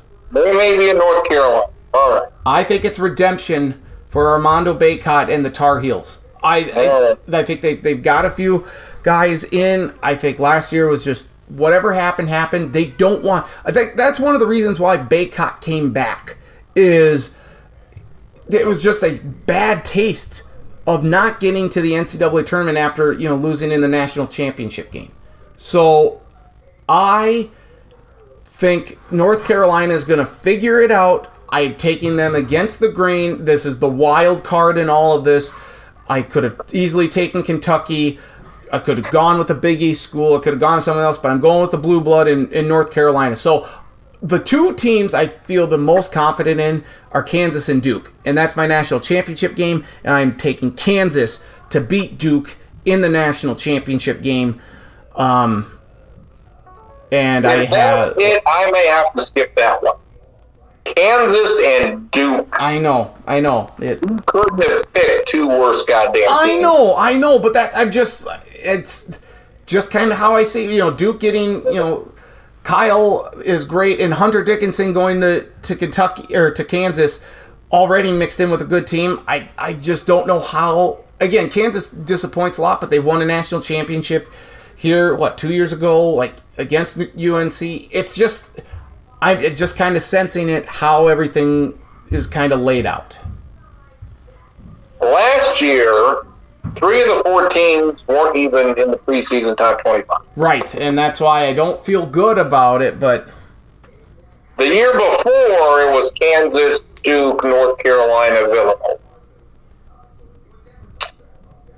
So,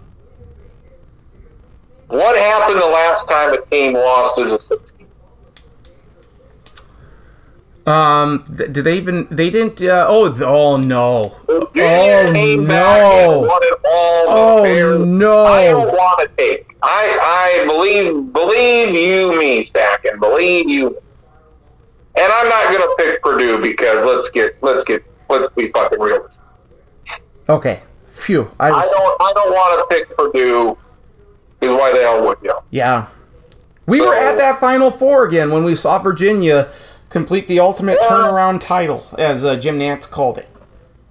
Unbelievable. So I don't want to pick. So, Marquette was kind of my team last year. I saw them early.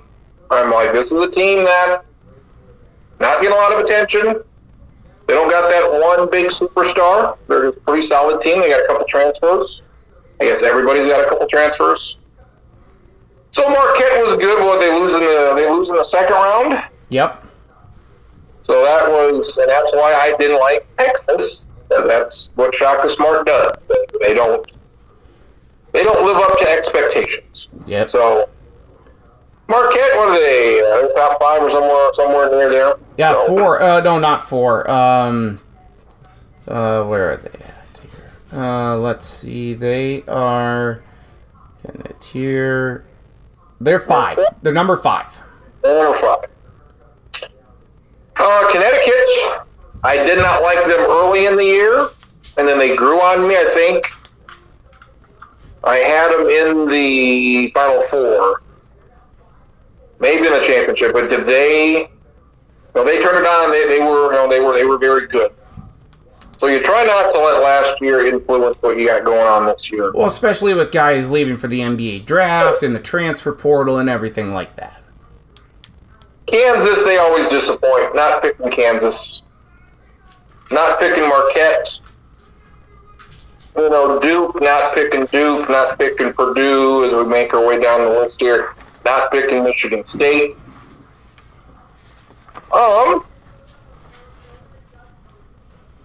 North Carolina.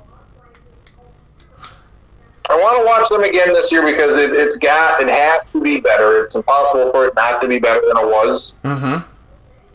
Just watching them early last year, something was wrong. I don't know what was that? Nobody knows. You brought everybody back. Mm-hmm. Like, you went on this great tournament run, but they weren't very good in the regular season. Mm-hmm. They beat Duke at the end, and they went on a run. Or they were an 8 seed or whatever they made it as.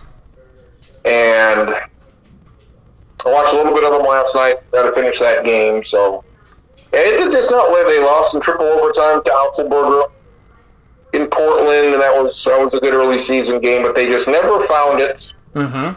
What they needed to get going. Arizona lost to a 15 seed last year. You never trust Arizona. Right. So what do you do, Stacken? What do you do? I don't know. I mean, I went with Creighton last year, and I do think Creighton's good. I almost went with Creighton again this year. Baylor Kentucky hasn't made it in a long time. Gonzaga's time has passed. Yep. Who knows? I really like Creighton. The Trey Alexander is great. Ryan Kalkbrenner is there.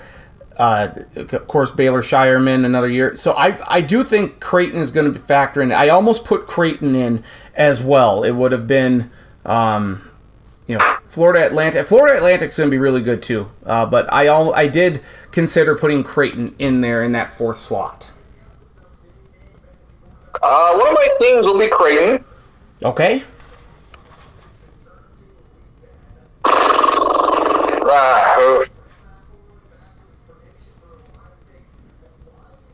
Purdue, it's like, Jesus, like they should be there. Purdue should be there. I can tell you right now, don't take Tennessee.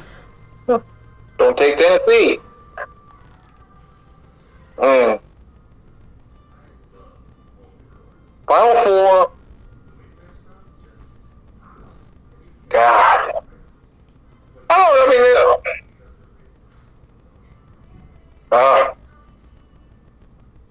Creighton.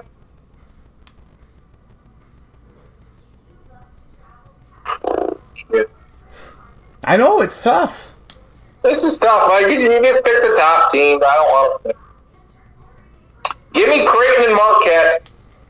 Ooh. Maybe Creighton and Marquette. Give me Houston. Okay. I can't pick Purdue, though I would. I want to pick Arizona. Jesus Christ. This is tough. Try Purdue. See what they do. No, I'm not trying. Every saying don't take these teams. I'm not taking these guys. If they make it, I wouldn't feel bad at all not picking them. Mm-hmm. But if they do what they usually do, I'm like, yes, that's why we're not doing it. Exactly. Marquette, Houston, Creighton. Pac-12 is going to go out with a bang.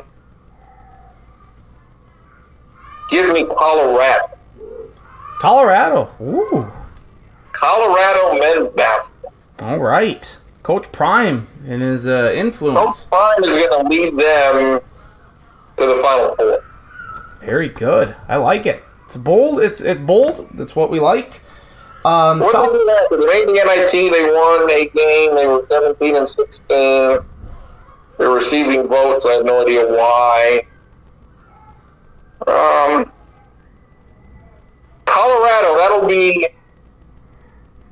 Should that be my team? Or without seeing a damn thing, give me Colorado to be my Marquette early on until otherwise. Okay. They have a pretty easy schedule. Looks like they've got Grambling, Milwaukee, Richmond, Iona, Colorado State, Pepperdine. That's 7-0, 8-0. So they, unless they're in some tournament here, they got Miami. That'll be tough. But I think Colorado should win a bunch of games early because they don't play anybody. Mm-hmm. Their conference, not very tough. So give me the Colorado Buffaloes. Okay. Miami's also another team that's made a couple of Final Fours here recently. Jim Larinaga's done a really good job there. If they get in, watch out. They could be dangerous. But I like that. Creighton, Houston, Marquette, and Colorado. So that's very good. SDSU should be very good again this year, or they should be very good this year. They did lose to Akron, a team that is projected to win the MAC, the Mid-American Conference. It sucks that they don't have Matt Mims likely out for the majority of the non-conference play, but I still. Yeah, COVID. What's that? COVID. No, the foot. Oh. So that sucks. I don't know. I think he would have made a difference in that game against Akron. They hung around there, though. Very tough. Hopefully they can string together some wins against good teams in the non-conference. I know they play Kansas State. How about beat UCF? I'm more into that in the Jacksonville Classic. Beat Wyoming, beat UTEP, beat some of these teams. Zeke Mayo's great. The rest of the Summit League is awful. It sucks that these games won't be on ESPN Plus because of the ridiculous media deal that the league has signed with the Midco Sports and their app, and then also the CBS Sports Network. But we know at least they'll see a few nationally televised games. But SDSU should be good, and I think they run away with the Summit League title. And as for the women, I'll take them. Injuries are certainly piling up for them, which is not good, but they will ultimately prevail as well. The men aren't very deep. Matt Moores is not nearly as good as I thought he'd be. I thought he would be one of the best players in the conference. He's not even one of the 5 best players on his own team. Mm-hmm.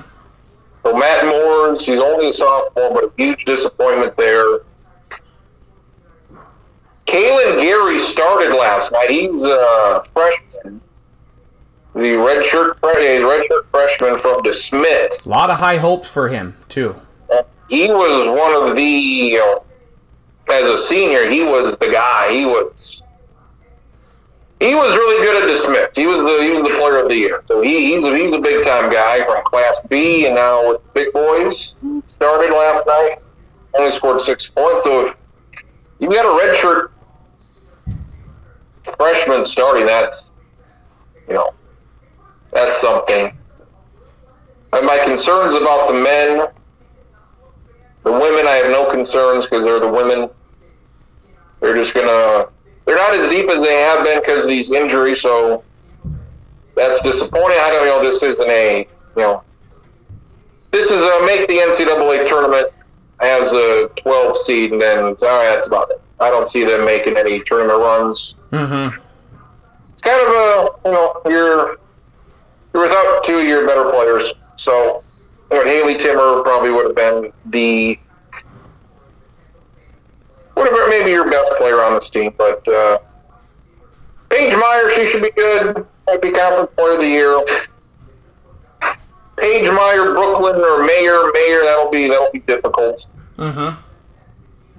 So, a rebuilding year for the women in which they will win the Summer League again with 3 losses. And make the NCAA tournament. So no Maya into no.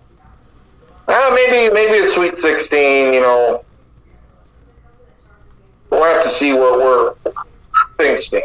A lot of good recruits coming next year that I've seen and I like. So maybe in a couple years they'll be back at that. Sweet 16 type one. Is that Avery Broughton? Is she coming to SDSU? No, she's going to USD. Boo. I'm sure she'll not play this year. She was not nearly as good when she tore her ACL for the second time. Oh, well, that. So, unfortunate for her, but it appeared she lost a little something, as you would expect.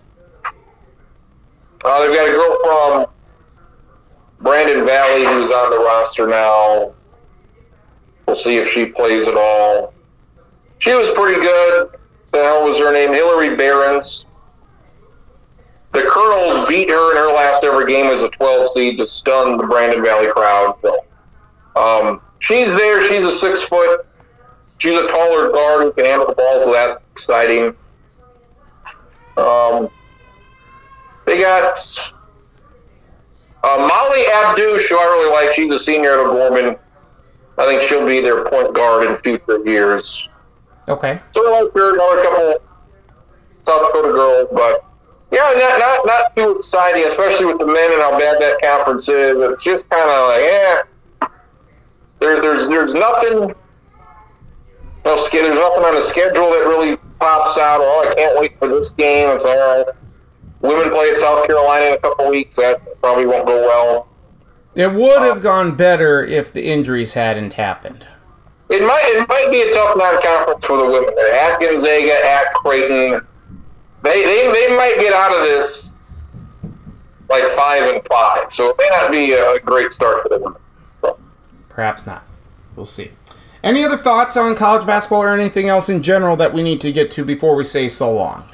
Got Baylor and Auburn tonight in Sioux Falls. Literally the only game going on. LSU women lost, so that's a shame. What a shame. What a shame for Bitchy McBitchface to lose the first game. I don't like Iowa, but I hope Iowa beats the shit out of them. Yes. In the Final Four. Yes. You got Paige Becker coming back for UConn, so they'll be in the mix. Yep. I would watch Iowa LSU rematch. Oh, yeah. Anywhere along the line. Elite Eight, Final Four, wherever it may be. Mm-hmm.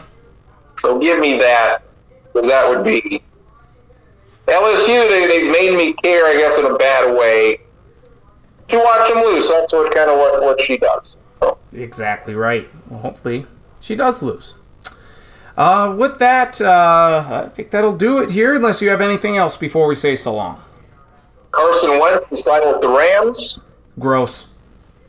I had a couple people, hey, what about Carson Wentz for the Vikings? I would rather not. I'd rather eat dog shit. Yeah, probably. That sounds more appetizing. Something. There's a reason why he's 30 years old and is not with anybody. Right. He's not any good. Mm-hmm. I was just thinking of all the teams that could use a backup quarterback, and the Rams were among them. Like, if you're the Bears, you need a backup quarterback. Carson Wentz, no, thank you. All these teams, New England, the Giants, the Jets, none of these teams want Carson Wentz because he's not good enough to be an NFL quarterback. Isn't it kind of weird how it's kind of come full circle to a degree, because Jared Goff was taken number 1 in the draft by the Rams, and they trade him to Detroit for Matthew Stafford. Now the Rams get a Super Bowl, but now the number 2 overall pick in that draft is being signed to the Rams to back up Matthew Stafford, who was traded, Goff trade. It's just a kind of a weird kind of interweb of. Why did they not make a move on the trade deadline? They needed a quarterback. Why did they not make a move for somebody? Don't know. So we're going to pick up Carson Wentz, who's been farming someone. Who's been hunting deer, hunting pheasants, I'm sure, someone. Probably. Martavis Bryant is signed with the Cowboys. He hasn't played football in 5 years. That doesn't make any sense. Do the Cowboys need a receiver? I don't know. Newly reinstated, so he was I assume for drugs or whatever Martavis Bryant did. He hasn't played since 2018, which seems like 25 years. So, pick him up on your fantasy squad. Oh, yeah. Yep, I'll get right on that. So, yeah. All right. Very good. Well, you have a great rest of your week, my friend, and enjoy the nice weather, and enjoy the good college football. Hopefully we'll get this weekend, and we'll talk to you next week. See you next week. Sounds good. Thank you very much, Travis. Travis Kriens joining me here, Sports Block Podcast. We covered a lot. We covered, of course, the Vikings and that amazing story, a lot of NFL talk, college basketball, college football, World Series. Congrats to the Texas Rangers. So much in there, and we will talk a lot of college basketball, of course, throughout the season. Here we'll keep talking college football, we'll talk NFL, and we will talk more college football next with Charlie Hildebrand. He will give his thoughts on what happened last week, the great quarterback play, and we'll play another edition of Bowl Bound or Not. That's coming up next on this week's edition, this elongated version of the Sports Block Podcast, available on podcast.com or archive.org. Also on iTunes, just search the Sports Block. Follow me on Twitter at NDStacken, Facebook Nathan Stacken, Travis Kriens on Twitter at Travis Kriens. A link to the podcast posted middle to later part of each week. More college football talk next with the one and only Charlie Hildebrand and Bowl Bound or Not, second edition of this season, coming up next here on the Sports Block Podcast.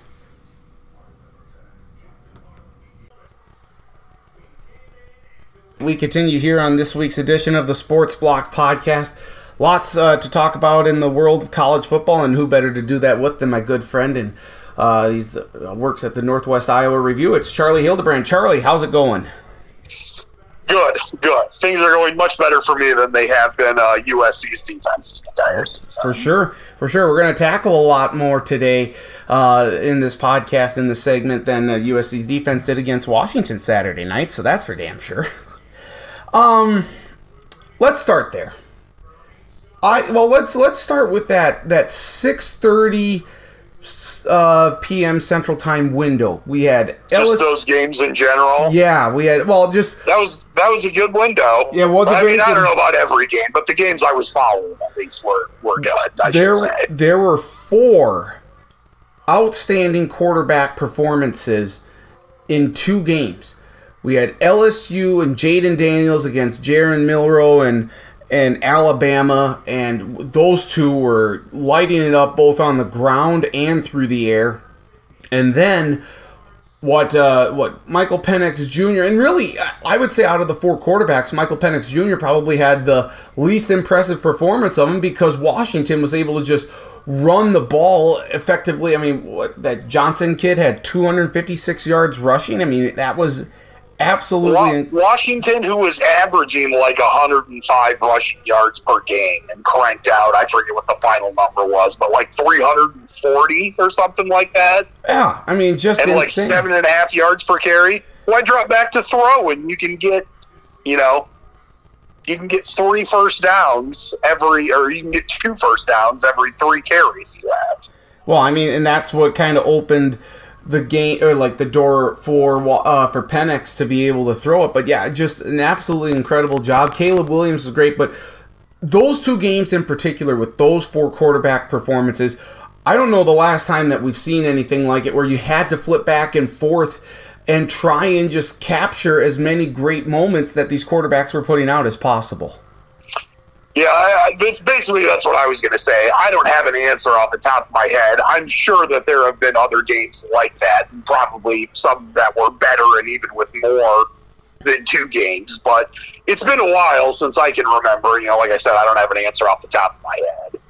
That it was just like, oh, wow, both of these are, 2 good ranked teams. I mean, good to varying degrees, but good teams with good players and fantastic quarterbacks just marching up and down the field in a way that was very entertaining and fun to watch. One of the things that makes college football just interesting and fun to watch. I mean, you do get it at times at the end. I suppose in some ways that was the kind of like the version of NFL, the witching hour on NFL Red Zone. You're right. Just with 2 games. Yep, and obviously, like, USC wasn't going to advance at all anyway. Like, they didn't have a shot at the college football playoff already with 2 losses, but this was the nail in the coffin for them.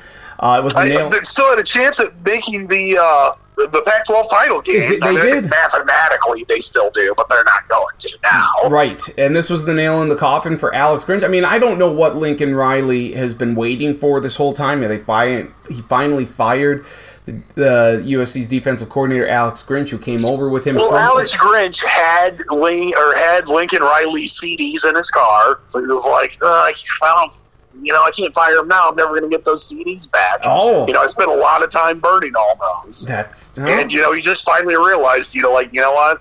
I don't need the CDs. There's many other ways I can get these songs now. I'm glad he did it. I shouldn't keep them employed just because of that. I'm glad he did it now and not, during the Christmas season, because that would be, a very Alex Grinch-like move to fire him at that time. But he had to do it now, but at the same time, this is, far too little too late. And this was, I thought, a big test for Washington just because they hadn't played well since the win against Oregon. Would they be able to go into the Coliseum, and would their defense be up to the challenge with the offense, which had been struggling? Would they rise to the challenge? And they did. It was a great win for them. The win against Oregon, I think, is still more impressive, but just to be able to handle USC and go down there and take care of business after 2 subpar weeks, I think that speaks volumes to this team. And I think they were out one of their top wide receivers, if I'm not mistaken. Yeah, something fun. I agree with everything you said. It is worth noting that, they had 2 close games and everyone crapped all over Washington. Mm-hmm. And then they have another close game. It just happens to be against USC. And everyone's like, oh, well, this close game's fine. I do agree with your point, though, is that, obviously USC's better, or at least especially on offense, still does, even though he's not going to win it this year, still has the reigning Heisman Trophy winner. And, I don't know that USC has a good home field advantage, but still, it's always tough to play on the road in conference play. I mean, I think we, in the Midwest, geographically speaking, sometimes forget how big those southern states are area-wise. And it's like, oh, well, Washington's only 2 states away from California. It's like, well, yeah, but it's also extreme northwestern Washington down to southern California. I don't know how many miles or hours that is, but it's not like, oh, that's only a 4 or 5 hour drive. I would imagine that's probably at least 18, if not more. Yes, probably I was going to say 5 times that amount, 5 times 4 hours. It would be at least, I think, a 20-hour drive. Yeah. So a big win for Washington. We're recording this on a Monday here, so we don't know the second ranking of the college football playoffs. That hasn't been unveiled yet, but Washington was ranked 5th in the initial poll. Florida State was 4. Florida State beat a bad Pitt team 24-7 in Pittsburgh. Struggled much of the game, too. So would you... A Pitt team that I think we would all say is not as good as USC. Right. I mean, they probably have a better defense than USC, but, that doesn't mean much. So would you rank the Huskies above Florida State if you were on the college football playoff committee come week 2 rankings? I'm sure that's a good question. I don't know if I would. I would be much more okay with it now than I would have been last week. I'm thinking about this. I think I don't want to have everything come down to just the results of how this week dramatically changes things and that it's the whole body of work. Mm-hmm. I do think the combination of Washington beating a good USC team and then fair or not fair, LSU losing again, which makes Florida State's win over LSU, which is still a good win, but a tad bit less impressive. I think both of those things combined, I probably would put Washington ahead of Florida State. Okay. At the end of the day, I don't think it really matters. Right. Because if they finished undefeated, they're going to get in. Yes. Either Ohio State or Michigan's going to lose. They're guaranteed to lose because they play each other. And a one-loss Ohio State or Michigan State team, not Michigan State, Ohio State or Michigan team is not going to get in over an undefeated Pac-12 team. And I don't know that they would get in over a one-loss Pac-12 champion because they will not have the conference title game also. Now, granted, I don't know that the Big Ten's going to get a good win from the Big Ten West, whoever they would play and beat, but it's certainly not going to be as good as it would be for, Washington or Oregon being like, hey, guess what? We beat this one-loss top 7 team. Mm-hmm. And it could very well likely be those two teams. I mean, it could be Oregon and Washington. It may not be at this point. I would certainly expect it. I mean, I think we've expected this for, a month. And each week, nothing's changed that because neither of them have lost again since then. I think Oregon's going to beat USC this week. But we'll get to that. We'll talk more about the Week 11 slate here momentarily. But let's talk about LSU and Alabama. I wanted LSU to win because I wanted us to just be done with this whole Alabama narrative of getting to the college football playoff. And yet here comes Alabama. Jalen Milroe is... They're going to do it. They're going to Atlanta with only one loss and a chance to get into the SEC title game. Yep. And it's just going to be whether they beat Georgia or not. If they do, and if they don't, then we can get rid of them. But this could have been LSU's chance to say, yeah, let's do America a solid here and stop. But boy, LSU can't stop anyone right now. I mean, Jaden Daniels is playing as great a quarterback play in the country as arguably anyone outside of Caleb Williams. And he is, unfortunately, it's going to get masked or forgotten because LSU's defense is so poor. And boy, that seat that Brian Kelly is sitting on there in his office in Baton Rouge, it's got to be feeling awfully toasty right now. And he's maybe wondering how much longer he's got here because the LSU faithful are not happy with how things have gone this season on the defensive side of the football. And it certainly doesn't help that Daniels got hurt during the game. Yes. Didn't come back. I mean, I don't know if they were coming back, though. I don't think they were coming back. I don't remember if they were down 7 or 14 when he got hurt. Yeah, I think even if he didn't, that they probably still wouldn't have won. Mm-hmm. But it obviously changes things. Yep. And I'm trying to think of the right way to say this because that one, the hit, I forget who it was from Alabama that tackled him, but that one's different. But it is worth noting that just like the hits he's taken throughout the season, some of them are definitely just unfortunate. There are also some where it's like, what are you doing? You're not that thick and muscular, and maybe you shouldn't run straight up and down. You should get out of bounds or slide. And I do wonder if some of it also, and again, it's a big hit. I don't want to say that he wouldn't have got hurt if he had not taken other shots throughout the season. Mm-hmm. But at the same time, I do wonder, how much of a kind of a body blow theory throughout the season, because it seems like once a week he just gets absolutely rocked in some ways. And, when it was Ben Roethlisberger with the Steelers or Cam Newton, they could still get hurt, but they were such big guys, you didn't really think about it that much. But he's much more slight of build, LSU's quarterback. And in terms of what you said about Brian Kelly, I don't think his seat's really hot right now in terms of his job's in trouble. I do think in terms of the general vibe of the fan base and more importantly the big money boosters and stuff, you certainly don't want the vibes to start coming down though in a negative way, and the more they lose, the more that's going to happen. So, big picture, I don't think it really, really matters that much right now, but it does in terms of hey, guess what? If you do find a way to accidentally drop another game this season, it's just going to make people more upset and annoyed, and it's going to make things harder for you going forward. 91-20, I think, is the number I have correct. That is the number. That is the series total between Oklahoma and Oklahoma State. Oklahoma with 91. Almost always, Bedlam's the nickname, and for the last, I'm going to say since 2001. I just say that because as a Nebraska fan, Nebraska got slaughtered by Colorado in 2001, and then 5 other teams lost in front of them, and that's how Nebraska climbed back up and got to play in the national title game against Miami. One of them was a bad Oklahoma State team beating a really good Oklahoma team. And that's one of, I think Oklahoma State's only won 2 or 3 times since then. And, they call it Bedlam, and it's almost always crazy. but it usually ends with like, hey, guess what? Oklahoma's better. They made a play at the end. They won.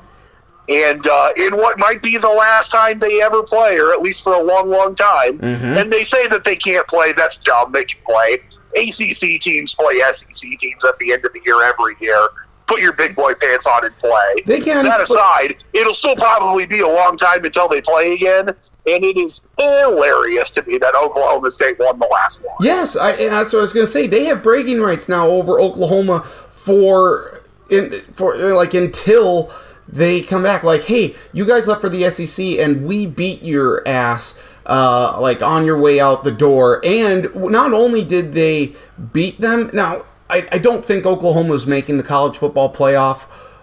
Definitely not now. Right, even if they ran the table. But Oklahoma State can now say, we put the nail in your coffin. I've used that phrase a few times. But we've essentially ended your season or your hopes of making the college football playoff. And that's I think, one of the cooler things in this. But, it's the storming of the field. And you know what?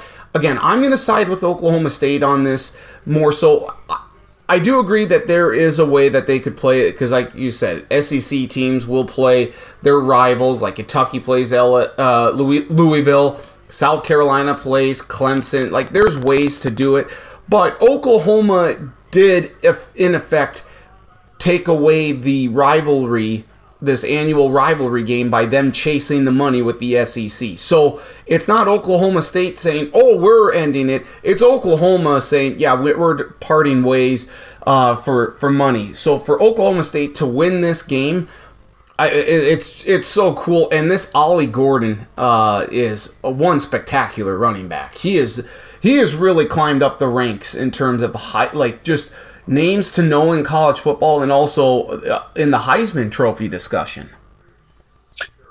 Yeah, technically could. I don't think he's going to be it. I shouldn't say that. He's not going to win it. I suppose I agree. Big enough year that he ends up going to New York as a finalist. Still some work to do there. Yep. I know 3 other quick things, and I hope I can remember all these. I'll keep most of them short. I do think it's worth noting that if they were going to keep playing, little brother Oklahoma State beating big brother Oklahoma in the last one probably is better in terms of like, hey, maybe Oklahoma will say, oh no, we can't let them have this one. We need to play every year, so that doesn't happen.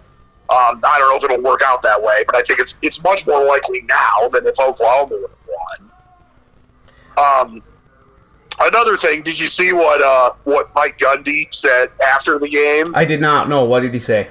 This is not verbatim, but something to the effect of afterwards, it was in the press conference, someone asked Mike Gundy something to the effect of like, oh, hey, you won the last Bedlam. How are you going to celebrate? And he's like, hey, I don't know. I guess I'll just go back to my house and the Diet Coke? Pass out watching college football while I drink some Coke. And they were like, oh, what's your favorite flavor of Coke? And he said, with rum. And I was like, that's a pretty funny answer. Yes. Yep. I did see something to that effect. So yeah, that's very good here. Texas. And there was one other thing I was going to say. I forgot what it was though. The 2 big ones I said was the Gundy funny thing, and that Oklahoma winning would, I think, make it slightly more likely that they would say, no, actually, let's play. Like Georgia and Georgia Tech do at the end of the season. Well, you have time to think about it here if it comes back to you. Texas had a big lead against Kansas State, but give the Wildcats credit. They came roaring back. It went to overtime. Texas ultimately prevailed. So Texas still looks really good here. Like, I don't think you certainly can't take. I don't think you can't rank Alabama over Texas as long as each team keeps winning. I don't know. I mean, Quinn Ewers, the impressive thing for Texas is that they're doing this in light of not having Ewers at all. I'm also wondering how they got both Kansas and Kansas State to come to their place here this year without having to make a trip to Kansas. That seems a little odd. But Texas's schedule the rest of the way is very light. I mean, they should easily win all 3 of their games. And then it sets up either a date with Oklahoma State or Kansas, maybe a potential rematch with Oklahoma. That was the other one I was going to say, is that Oklahoma State struggled early in the year, and it was, oh my God, look how bad they are. And you see how Mike Gundy turned him around because he's a good coach. I mean, I'm not saying he's like one of the 3 best coaches in the country. They lost 30. But a good coach, and I was going to say, but now that they're back squarely in the Big 12's title race picture, which is not something we would have thought in the middle of September. Didn't they lose 37-7 to South Alabama? To USA? I remember they lost bad to a Group of 5 team. I didn't remember who it was South Alabama. Yeah, it was a blowout, a win for South Alabama. Yes, I think as fans, we forget sometimes is that teams are not finished products. Right. And it's like, well, yeah, you can get better throughout the year and make, changes. And sometimes it's not even that you change stuff. It's just like, no, we're going to keep practicing and getting experience. And, in today's, we need everything right now, that sometimes we forget that some things just take time. I think, though, even if Texas goes undefeated the rest of the way, they are going to need help to get in the college football playoff, just because the schedule is weak down the stretch. Washington and Oregon have far better resumes, so if both of those teams have one loss, I would take both of them over a Texas team. Florida State, Ohio State. Well, yeah, I don't know if you'll be. Well, yeah, I was going to say you won't be able to take both. That's not entirely true. I suppose if Oregon beats Washington and then they both only have one loss, there is a scenario where you could have 2 Pac-12 teams. Well, and I'm just saying, and I know where you're going with this, and I think, big picture, you're right. Yeah, it's worth noting that this happens every year, and there are still just always teams that it's like, oh shit, that's weird. Ohio State lost to, but beat Rutgers yesterday, but there's going to be some game like that where some of these teams are going to lose, and it's just like, oh yeah, didn't think that would happen, and then it does. But that's what I'm saying. Like, Texas will need help to get into the college football playoff, I think. Sure, but they're going to get some of it. Yes. You're right, but it's going to happen naturally that at least one of it or 2 of the teams in front of them are going to lose. Right. It's just they're going to need something more substantial than just like we know Ohio State or Michigan's going to lose. There's going to have to be some sort of, as you put it, like an upset somewhere along the way. Like we didn't see this happening here. I look at that Texas schedule the rest of the way, and it's really weak. Where some of these other teams have more of an opportunity to put a better win on their resume. Do you have their schedule in front of you? Yeah, Texas's? Yes, I do. Who do they play the rest of the regular season? They have. I just had it, and I know they play Iowa State. It's TCU this week. And which better at the beginning of the year doesn't look as. Not going to give you a great win there. Yep, and it's at TCU, just for what it's worth. Then at Iowa State, so that, could get a little dicey. Ames is always a weird place to play games, especially later in the season. And then home against Texas Tech. So, you're looking at, TCU's 4-5, Iowa State's 5-4, Texas Tech's 4-5. Not, like, awful teams, but not any that are like, wow, that's really impressive win for Texas. There's just not an I'm not seeing, wow, I'm so impressed by Texas winning, beating this team today. That's all. There's no one the rest of the way other than maybe a conference title game. Yes. That's the equivalent of Washington beating USC. Exactly. Yep. Yeah.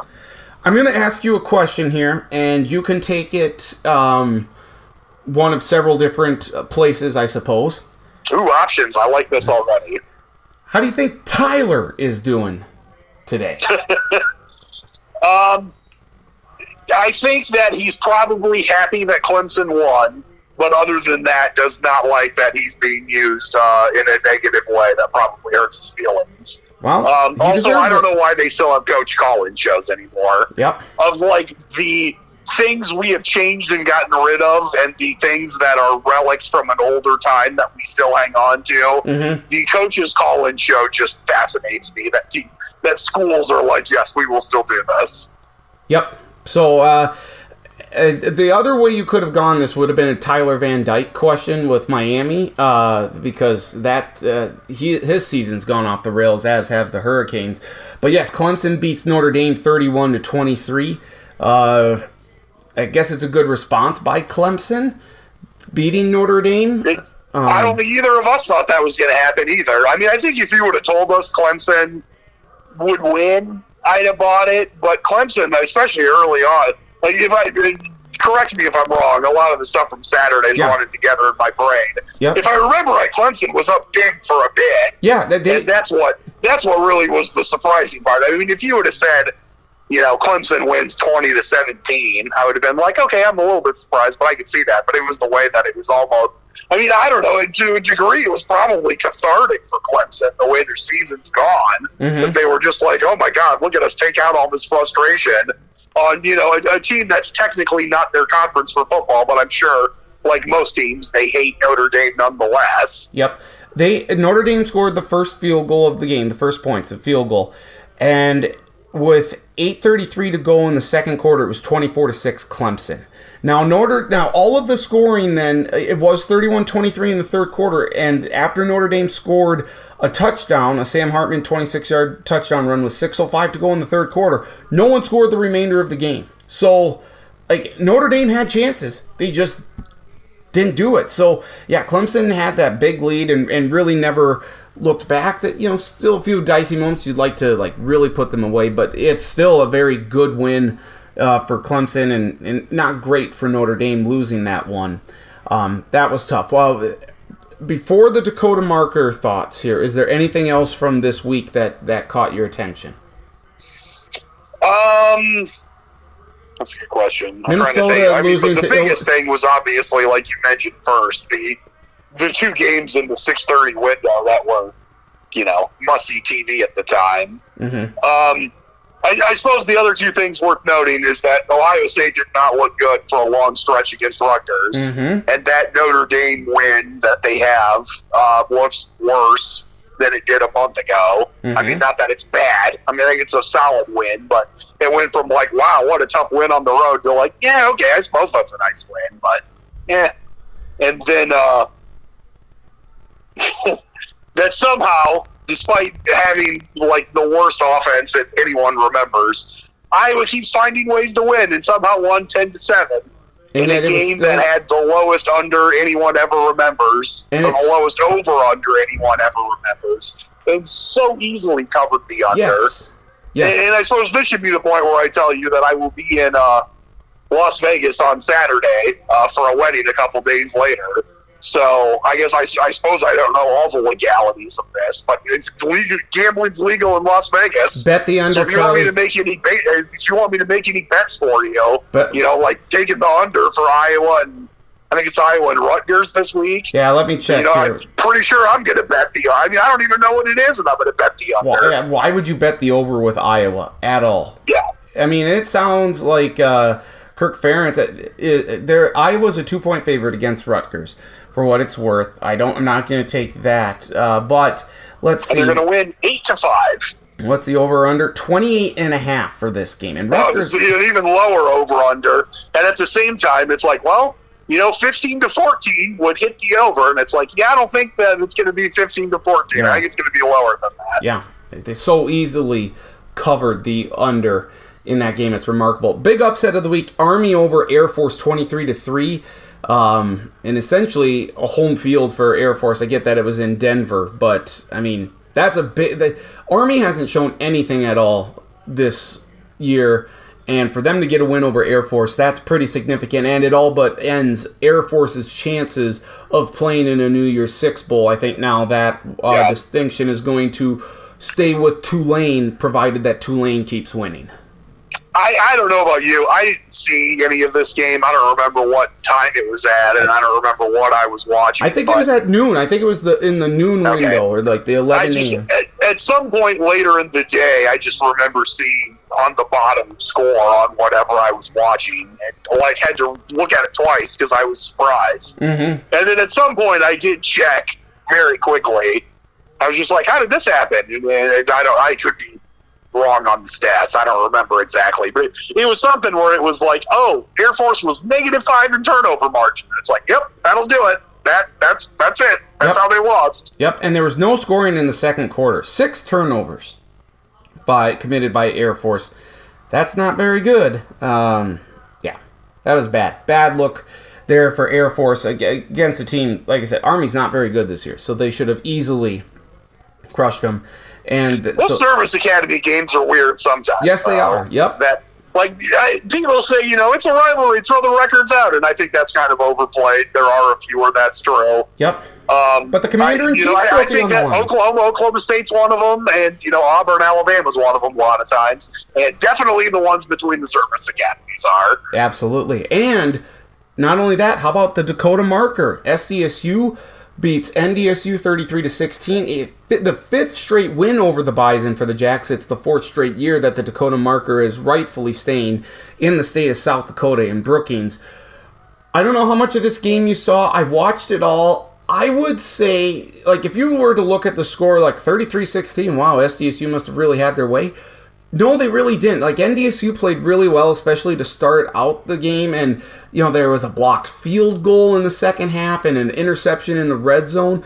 NDSU had plenty of opportunities to get in this game, and they just made more mistakes than SDSU did, but this was far from a flawless performance by the Jacks. So I came away saying, okay, NDSU came here ready to play, and SDSU still won, fairly easily, but it could have been, it still wasn't their best game, and there's room for improvement. I guess that's the best way to put it.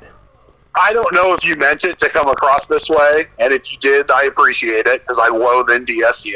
Yep. But I love how your summary was essentially North Dakota State played pretty well. It turns out South Dakota State's just better, and there's nothing they could have done. Well, they are better. I appreciate that. They are better. There's no other... No, you're right. And I'm sure North Dakota State fans, I don't know how many listen to your show, because they probably don't like pro SDSU stuff. Yeah. And it probably burns their blood, and they hate it, and that makes me even happier. Well, and they're 0-3 against the Dakota schools this year.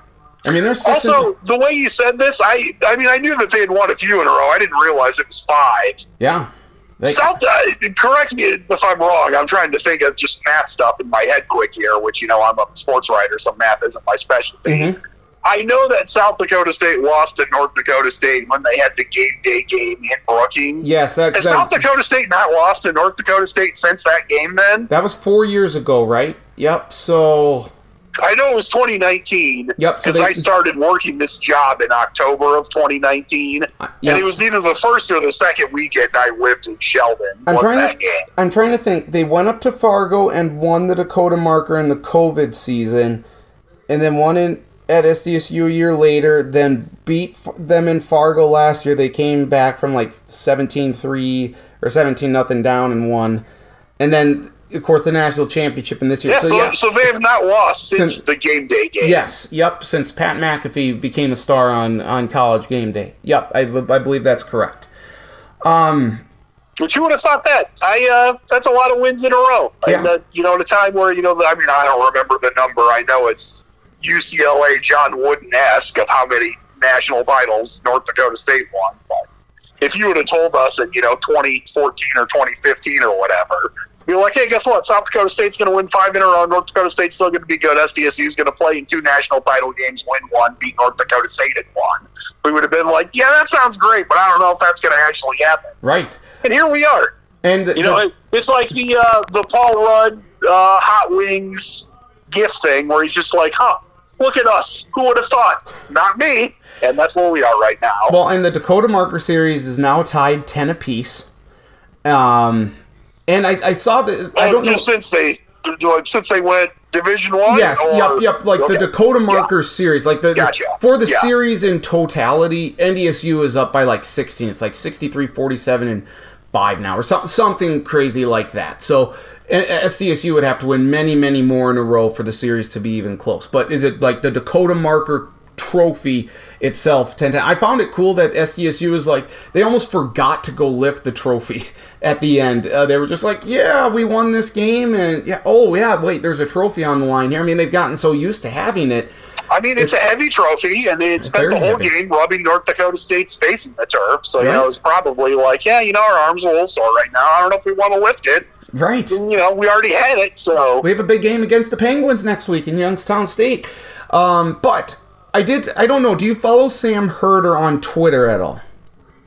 Is that the guy that just talks about FCS stuff? Yes. I do. I don't. I do follow him. I can't say that I see all of his tweets. I do though. Yeah, I definitely recognize that game and had to think or that name and had to think for a second. But yeah, I do. He put a tweet out earlier. I don't know if it was on Monday or if it was sometime like after, like it was within after like the Dakota Marker game, and he said, "Oh, so many people are talking about how many super seniors that SDSU has, and NDSU actually has more seniors than SDSU, and I think the same number or maybe one more or one less super senior than SDSU does." So for all the talk about like, oh, the Mason McCormicks and the Garrett Greenfields and all these guys, that SDSU brought, the Yankee twins, whatever, NDSU actually has more seniors and more super seniors, or roughly the same number as SDSU. So like that in and of itself, like that argument can just be shoved aside now here, because it's not that much of an advantage, except that the players that SDSU has are clearly better than NDSU right now. Yep. And come up with whether they're right or wrong, doesn't really matter. They're just trying to come up with little ointments and salves to cure their wounds they have from losing again and not being who they used to be. I just like that Sam. But like you said, it is funny that they're like, well, clearly this, and it's like, actually, that's not even true. Right. Nice try. Right, but I don't expect nothing less from people that can't pronounce bison correctly. But I didn't even know that SD, like, because that's been the narrative that, oh, SDSU is this super senior laden team, and I didn't realize, or I didn't know that. And it's not wrong. It's just that North Dakota State has more. Right. I didn't know that. So that's kind of nice to hear that. It's like, okay, that storyline, I guess, can be shoved aside then, because clearly there are other teams that are like SDSU. So I like that. Let's look briefly ahead to Week 11 here, and this appears to be a very we've had very good weeks in college football here, and I don't know if this is the best week that we've had, but this is certainly a very good week. You have number 3 Michigan at number 11 Penn State, noon Eastern, 11 a.m. Central Time on Fox. I guess, I'm going to come back to that game here because I want to get your thoughts. I know we talked about Michigan last week, but I want to ask you another follow-up on that. We have number 18 Utah at number 5 Washington, 3:30 p.m. Eastern, 2:30 p.m. Central Time on Fox. Number 17 Tennessee at number 12 Missouri. I guess that's not a huge game, but both teams are 7-2. It's a ranked matchup. I mean, it's a big game in the extent that there's I shouldn't say a good chance, but a realistic chance that whoever wins that game could still play in a New Year's Six game. Yep. Another massive game in the SEC with plenty of playoff implications. Number 10 Ole Miss at number 2 Georgia, 7 p.m. Eastern, 6 p.m. Central Time on ESPN. College Game Day will be at that one. And you have number 20 USC at number 6 Oregon, 10:30 p.m. Eastern, 9:30 p.m. Central Time on Fox. So there's a lot of ranked versus ranked matchups here. What matchup out of those ones excites you the most? The two that excite me the most, I think, one, because it could be fun, but also may end up being awful and ugly. And I suppose technically you could say the same about Michigan and Penn State, but Michigan, Penn State, and along with Ole Miss and Georgia, those are the two. I think the biggest thing is just because there's college football playoff implications, and both teams are, I guess, I forget what Ole Miss is. 8-1. Ranked. 10, all 4 of them are in the top 11 right now. I'm using the ESPN standings page. Those are probably the college football playoff rankings from last week, so they'll end up changing a little bit. But they're still all 4 top 15 teams. And I like that Michigan has to go to Penn State. Also, that we'll see how the Michigan thing plays out. I don't think I'm really going to change my mind that much from what I said last week about it. Okay. But with the Big Ten being like, hey, guess what? We notified Michigan. We're looking into this. It's like, oh, that's different. I didn't expect that. Could. It might not really mean anything, and it might not. But it also could be like, oh yeah, maybe this is going to get bad fairly soon for Michigan too. Well, let me. It went from like, I don't think anything's going to happen, to me being like, well, I don't know. Now it went from, I still don't think it, but it went from like I'm confident to, now it's a little more of like a decent look at a long 3-pointer as opposed to a full court shot. So it's like, oh yeah, this is more viable now. So this is what I was going to ask in light of the Big Ten coaches telling, what is it, Tom Petty or whatever, the Big Ten commissioner, like, hey, this isn't great, and then the AD, like, they were pissed off about it. The ADs aren't very happy either. And Michigan State, of all the teams, their athletic director was very passionate about it and saying, like, hey, we found out about this and had to change everything kind of on the fly or in our game. And then he talked about the scrum in the locker or in the tunnel last year between the two teams and how that resulted in multiple suspensions that got handed out relatively quickly. There is and then you've got Connor Stalions quote unquote resigning. I think it's a fire. I mean, the statement that he released, like, oh, Jim Harbaugh had no idea it was this thing. It's worth noting. It's very possible he didn't know about it. I think we do have to say that it's possible he didn't. That it's kind of like when people who are mid-level people for the president of the United States are like, well, they don't know we're doing this, but we're doing this to help them. But at the same time, I don't think that's the case. I think Harbaugh probably did know about it. When you have a guy telling you, like, oh, the edge rush, and when he's standing on the Central Michigan sideline with the sunglasses with the blue laser or blue light coming out to record signs and stuff, I have a hard time thinking that Jim Harbaugh absolutely had no idea about this. I don't, and it sounded like in the latest here that as of the recording of this podcast, Pete Thamel from ESPN said the Big Ten's not expected to do anything within the next 48 hours, so we likely won't hear until the middle of this week, Wednesday or Thursday, about any... I still don't think they're going to do anything this season, but I don't know. I said, I've gone from I'm very confident to like, I don't know. It's something that we're going to have to keep monitoring, and maybe Michigan losing to Penn State would help silence a lot of this. It's like, oh, if Michigan's not in the college football playoff conversation, then we can wait to dole out or dish out the punishment until after the season.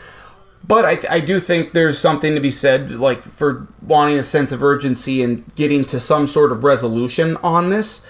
It's just very interesting how the temperature has really changed now within the Big Ten specifically, and how coaches and athletic directors alike are like, no, this is not good. Coaches were far more heated than the ADs. The ADs apparently were more measured in their angst or anger regarding this. But it's still something where it's weird that I guess Michigan can unite the whole Big Ten, or almost unite the whole Big Ten, over one specific issue, and it's them cheating. I don't remember where I read this, and I don't even remember who it was that said it, but I think in general a lot of truth to it, that like the Big Ten was in a lot of ways the most, I mean, kumbaya is not the right way to say it, but like the most, yes, all of us support each other and we want to beat each other on Saturday, but we are all institutions of higher learning and blah, blah, blah, blah, blah. And that kind of changed around COVID, when some teams wanted to play and some teams didn't want to play. Mm-hmm. And it seems like nothing's changed it to go back, and maybe it never will go back, and that's fine. I don't care whether the teams like each other or not, or if they stick up for each other or not. That isn't relevant to me. But it is kind of funny how that's changed, and that there's all these things since then. And also just my, maybe I'm the only person that cares about this, but once again, I think I don't remember if I mentioned this to you or to someone else, but I will always remember Desmond Howard when Nebraska said they wanted to play during the COVID 2020 year, of saying that Nebraska should be forced to publicly apologize and then they should kick Nebraska out of the Big Ten. Mm-hmm. I thought, well, you don't get both of those. You can maybe get one. You don't get both. And I do think it's very interesting that Desmond Howard isn't trying to kick Michigan out of the Big Ten now. And I think what Michigan's doing in a lot of ways would be considered worse. Oh, far worse. If you don't like Nebraska wanting to play for, I think you can make that case, but that Nebraska isn't doing something that's like, actually, we're kind of questioning the integrity of how things work. Right. And I just think that's always going to be ironic to me. Yep. No, I Michael fully... Wilbon at Northwestern and Desmond Howard saying how abhorrent Nebraska wanting to play when there were plenty of teams already playing, and Nebraska wasn't even the only team in the Big Ten that wanted to. Right. And that whenever their schools are in trouble, they're always incredibly silent about it. I wholeheartedly agree. I always I watch College Game Day, or I try to, and whenever they're talking about Michigan, I want to hear what Desmond says, and he's just kind of humming, and it's like, okay, say something. Like, I don't give a shit if it's your school or not. If they're doing something bad, like, you gotta say, like, hey, this isn't good, or just remove. If you want to remove yourself from the conversation entirely, that's fine. Then get off the set. Like, I don't need to see you then as a part of it. But if you're there, you better not just him and hum and like, no, say something, do something of substance. But anyway, shall we play another edition of Bowl Bound or not? And again, everyone so excited. Alabama in Mobile, very big fan of the of this segment. He says Bowl Bound or not is the best thing about college football. I don't know about that, Al, but thank you very much. Norman. I mean, it might be the fourth best thing about college football. I would say so. Norman in Oklahoma, big fan of Norman's having a rough week. He is. He needs Bowl Bound or not to get his enthusiasm back up. Jackson in Mississippi, we know. Tyler in South Carolina. I mean, I bet apparently Tyler listens to it too. So thanks, Tyler. We appreciate that. So without further ado, shall we get into it? Let's. Okay. Now, I don't know. Do we want to pick teams with 4 wins or 3 wins, or do a combination of both? Because we're going to start with we did the Big 12, we did the ACC, we did the Big 10, and the Sun Belt last week. So we got to cover the rest of the conferences today. And I'm just looking at the AAC, and there are a lot of 4-win and 3-win teams. So do we want to do... I would say let's not do 3 wins, but I'm okay with 4 and or 5 wins. Okay. Let's focus then on just the 4 wins, and if there are some conferences that don't have a lot and have some 3 wins, we'll do that. That sound fair? That works. Okay. All right, so let's go to the AAC. Then let's go to Boca Raton and the Florida Atlantic Owls. They are 4-5. They have 3 games remaining. They host 1-8 East Carolina this week. They host number 24 Tulane, and then they are at 4-5 Rice. So Charlie, are the Florida Atlantic Owls bowl bound or not? Well, I'm going to say that they're going to beat East Carolina. They're going to lose to Tulane, meaning they need to beat Rice. And they are going to be, the end of their season is they're going to be stuck with something that maybe they don't like. And Lee Corso curveball here. It's that they're going to have to play a bowl game in Florida where they already play. They're going to make it to a bowl game. They're not going to get to go somewhere far away. It's probably the maybe Boca they're actually Raton going to Bowl. play a bowl game in Boca Raton. Yep. If not Boca Raton, it'll be somewhere within a 2 or 3 hour drive from there. So they'll be like, oh, bowl game. Are we going to go somewhere fun? No, actually, we actually aren't going that far away. Oh, interesting. You're not pinning them in the roofclaim.com Boca Raton Bowl?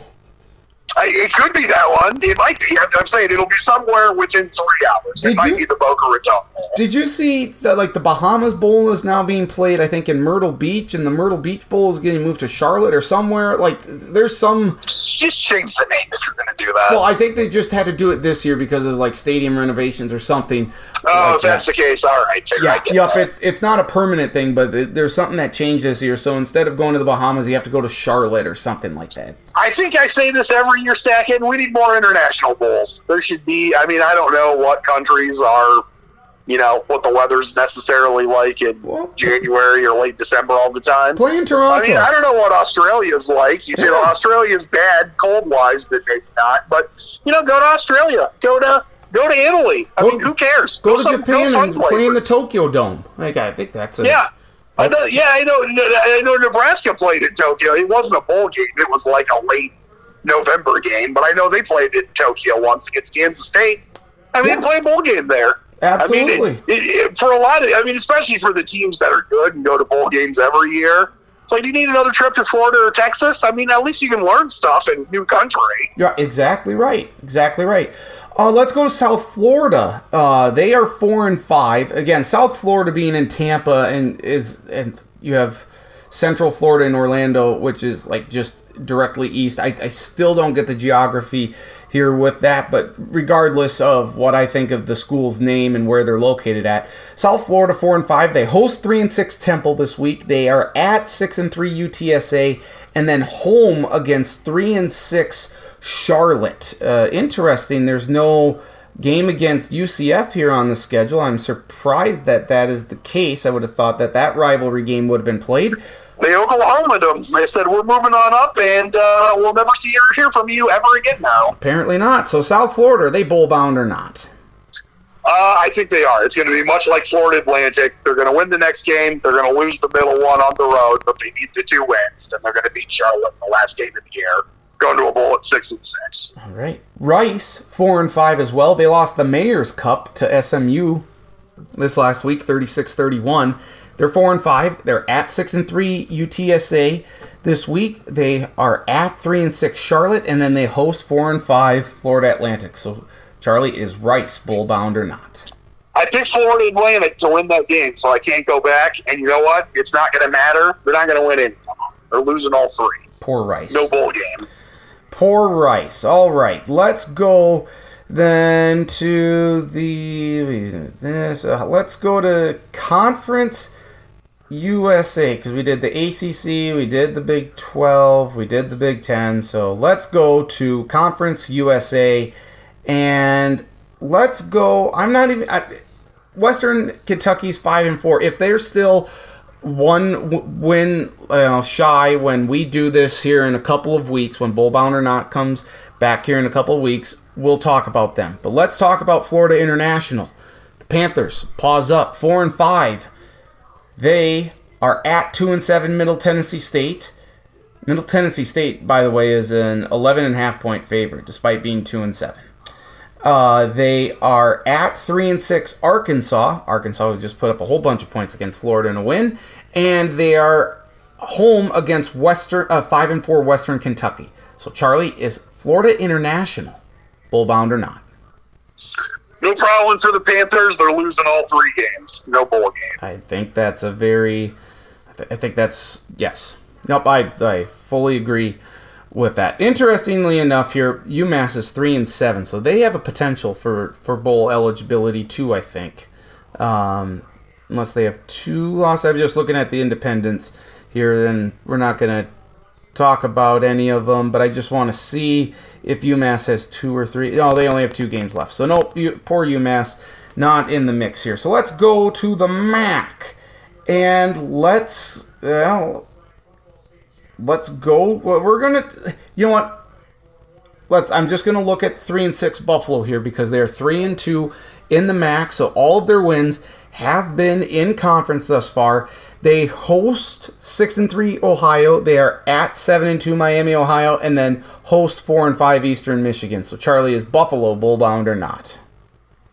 They're not. The only one they're going to win is the Eastern Michigan. All right. Northern Illinois is 4-5. They are host. Let's get here. They host 2-7 Ball State. They host 3-6 Western Michigan, and then they're at 1-8 Kent State. Charlie, is Northern Illinois bowl-bound or not? They are. They're not even going to need the game till the end of the year. They're going to win the first 2 to get to 6, and then they're just getting another one to get to 7.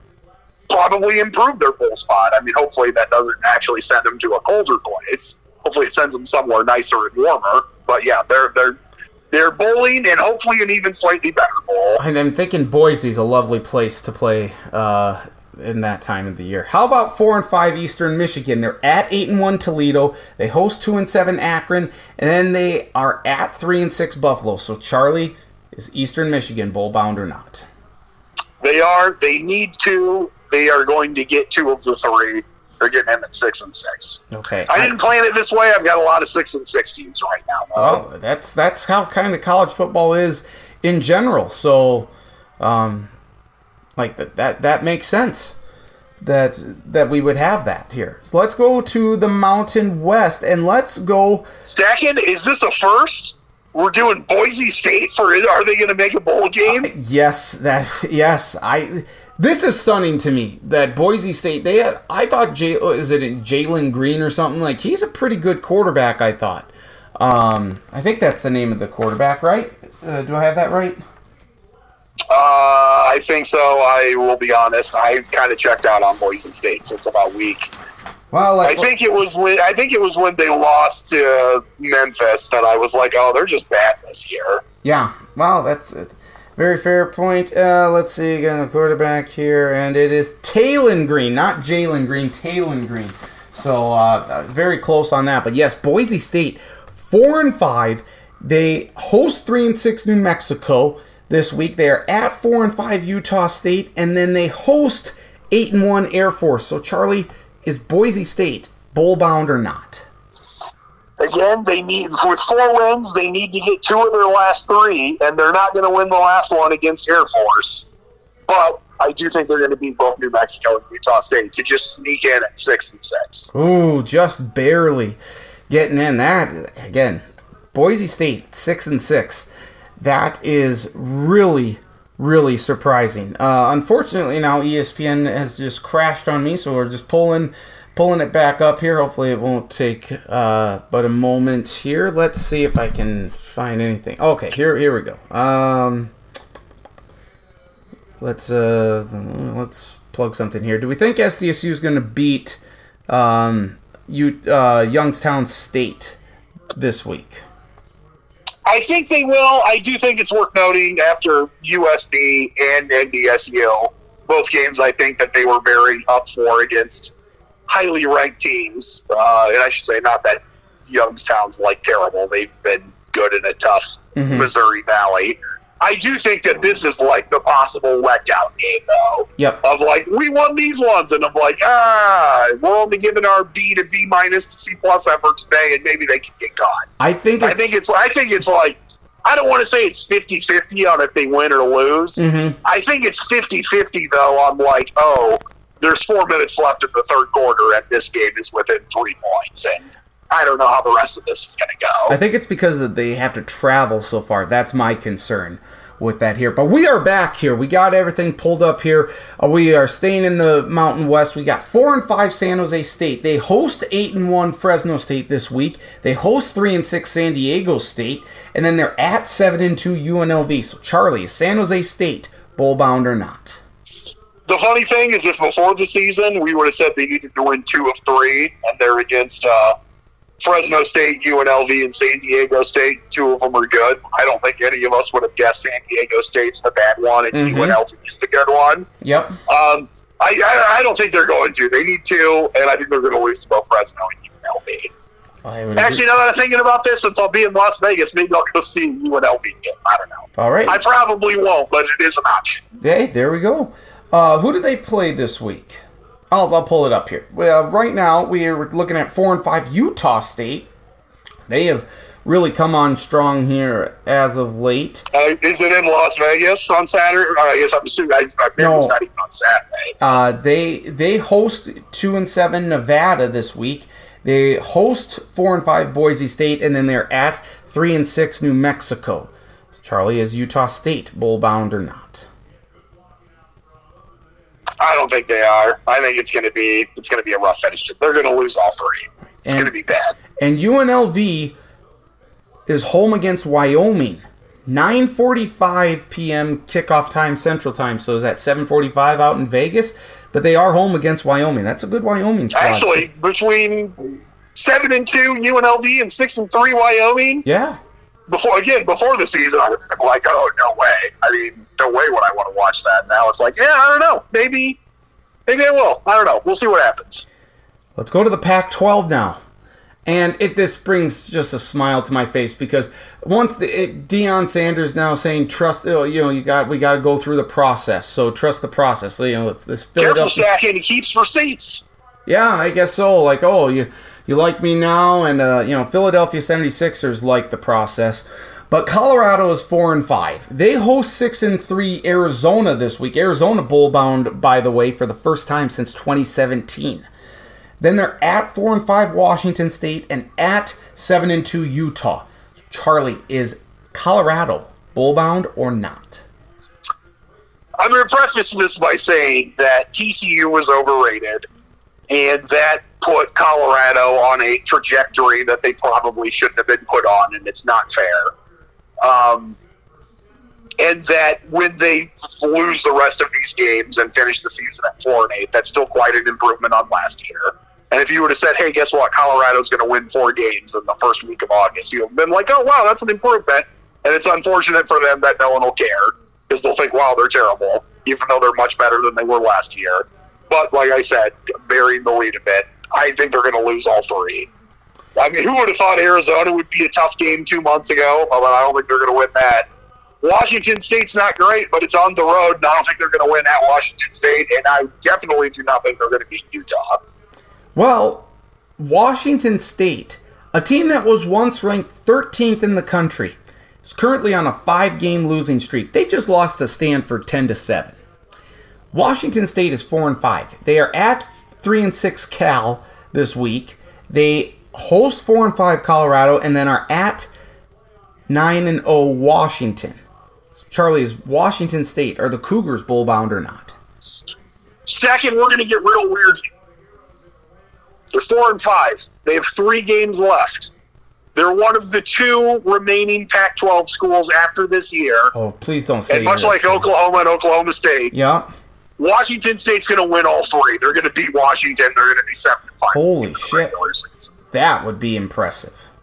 That would really be impressive. They've fallen off a cliff. I don't know what's going on with Wazoo, but all right. I like it. Am I trying too hard with that pick? Probably, but that's what I think. That's okay. That is A-okay. Let's go then finally to the SEC. And we're gonna pick some 3-6 teams here because there's only one 4-5 team. So let's go 3-6 South Carolina. They host 2-8 Vanderbilt this week. They host 6-3 Kentucky the next week, and they host 5-4 Clemson the last week of the season. So Charlie, is South Carolina bowl bound or not? They need to win all 3. I think that they'll beat Vanderbilt. The downside is I do not think they're going to beat Kentucky or Clemson. I think they might get watched by both of them. Okay. I do think that there was a possibility if Clemson would have been on a worse trajectory that could have been for bowl eligibility for both of them. And I think Clemson. I think Clemson's already. I'm scrolling back up here quick. I guess Clemson only has 5. Yep. That would be funny, but I think they're going to get one anyways, and so they'll already be bowl eligible. Wouldn't that be funny? Long story short, they're going to win 1. They're going to lose the next 2. They're going to finish 4-8. No more game. Wouldn't that be funny if Clemson and South Carolina were meeting for bowl eligibility on the line? I actually do want that to happen because I think that would make. I mean, obviously, Clemson would be like, "Oh no, we're not that good. We hate it." I'm sure there were some South Carolina people that thought they were going to build off their kind of hot finish at the end of last year. I thought they beat would. Tennessee and Clemson in the regular season, if I remember right, last year. Mm-hmm. Yes, yes, they did. And it would be funny that they're both 5-6, and one of them just going to be like, "Oh no, this is going to be the worst offseason ever if we don't win this game." 4-5 Mississippi State is at 5-4 Texas A&M this week. They host 2-7 Southern Miss, and they host 8-1 Ole Miss. Charlie, is Mississippi State bowl bound or not? They're not going to beat Ole Miss. I think they are going to win the other 2, though, including Texas A&M. So I think that they are getting to 6 at 6-6, which then I'm also just looking at this for myself. Who else does Texas A&M play? Because if they lose to Mississippi State, that they still play Abilene Christian. They're going to beat Abilene Christian. So Texas A&M is going to get to 6, but I think they're going to lose to Mississippi State and LSU, so they're going to be 6-6, which also means I think there is a strong chance that they would fire Jimbo Fisher then. In fact, I would be surprised if they did not fire him after going 6-6. Okay. Arkansas, surprisingly, is still bowl eligible. They host 5-4 Auburn this week. Could be bowl eligible. Still could be bowl eligible. Yes, I'm sorry. The bowl eligibility is still on the line. They host 5-4 Auburn this week. They host 4-5 Florida International, and they host 7-2 Missouri. So they finished the year with 3 straight home games, like South Carolina. Charlie, is Arkansas bowl bound or not? I think they're going to find a way to beat Auburn, which puts them at 4 wins. They're going to beat Florida International. That puts them at 5 wins. So then they're in a win and you're in, lose and you're done. And unfortunately for them, they're going to lose this series, so they're going 5-7. Sounds about right. I wholeheartedly agree with that assessment. That does it for Bull Bound or Not this week. Hopefully everyone enjoyed it. When you will be in Vegas next week, so we won't have you on, but we'll have you on in 2 weeks, and then another edition of Bull Bound or Not will happen. It may be our last one of the year. We'll see about that, but we will take a look at all 4-win and 5-win teams at that point. Well, we might have. It might only be 5-win teams then at that point. We'll take a look at every 5-win team for the last week of the season. Believe it or not, we're already there to that point. Hopefully Nebraska's not one of them. They didn't beat Michigan State. They're still at 5 wins. I hope they get win 6 this weekend at Maryland. I do not want Nebraska to lose this game to Maryland and be like, well, we need one more win, and our last 2 games are against Wisconsin and Iowa. I think those will be difficult to win. I'm very upset that Minnesota lost to Illinois. That's a bad loss at home. You got to beat Purdue this week to get to bowl eligibility. I don't want bowl eligibility on the line against Wisconsin the last week of the year. No, I completely get it. I would feel the same way in your shoes. Also, it seems like nobody from the Big Ten West wants to, A, win the Big Ten West or maybe go to a bowl game. I don't remember if Wisconsin is bowl eligible yet or not. I know Iowa is, and Iowa might be the only one. They are not. Oh, well, you know what? Let's talk about Illinois because they're 4-5. Well, let's just look at them since we're on the subject here. They still have to play Northwestern. I don't know who they're because I think they end the year with Northwestern every year. They do. Other than that, I don't know who else Illinois plays. They host 3-6 Indiana this week. They are at 7-2 Iowa, and they host 4-5 Northwestern. So I can't believe. So once again, I think that they're going to win, beat Indiana. They're going to lose to Iowa. Did you see Iowa's the one they play in 2 weeks or a week and a half? Yes. And then close with Northwestern. So then they're going to be playing Northwestern. And you know what? I don't know how many wins Northwestern has. I'm going to say that they're both going to be 5-6. And it's going to be whoever wins between Illinois and Northwestern goes to a bowl. All right. Stunning that we're at that. Also, just real fun quick with Vegas stuff. I don't know how it all works in sports books. I know you can, reserve seats in tables, so you just, sit there. You have a place to sit. And I have done that on Saturday. So, I will not be there, the entire day for college football. Well, but I will be there for, the first 2 games. Where my understanding is that there are just mini TVs, and I can just sit there, watch football on all these TVs, and also be like, you know what? I think I'm going to bet the second half under in this game. It's like, well, you already bet the first half under in Iowa and Rutgers. Be like, I know, I'm going to bet the second half under too. What a great place to watch a game, though. Just sit and watch college football all day. That's awesome. I think it'll be fun. I didn't want to do it for both college football and the NFL. And since I have NFL Red Zone, which I get having all those TVs on NFL games, would make it different, but there's fewer NFL games because there's fewer teams. So I thought it would just be more interesting with college football because it'd be like, oh, there's 20 games on right now. What's this like? Yeah. Well, it's I can't. So we'll see. I can tell you when we do this after I get back. Yes, I want to hear about it. I do. I think it's going to be a ton of fun.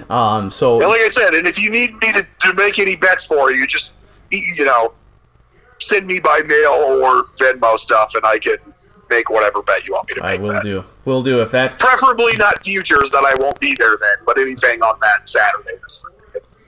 Well, I'm going to tell you right now, you have to bet the under in the Iowa-Rutgers game. I'm pretty confident that I'm not going to make tons and tons of bets, and I also do not want to do the parlay. I might do a parlay. I don't want to do a 12-thing one, though, where it's almost certainly not going to pay off. I am almost certainly going to put down at least $10 to $30 on the under in Iowa and Rutgers, though. It's hit every year, every game this year. They've hit the under, except against Western Michigan, I believe. And also, I mean, Rutgers has a fairly good defense. I mean, all things considered for Rutgers. Yes. So I mean, things can change. There could be a bunch of special teams touchdowns or pick sixes or something. You never know. But it just screams to me that it's going to be like a 9-7 game. That is like, I didn't really come that close to it.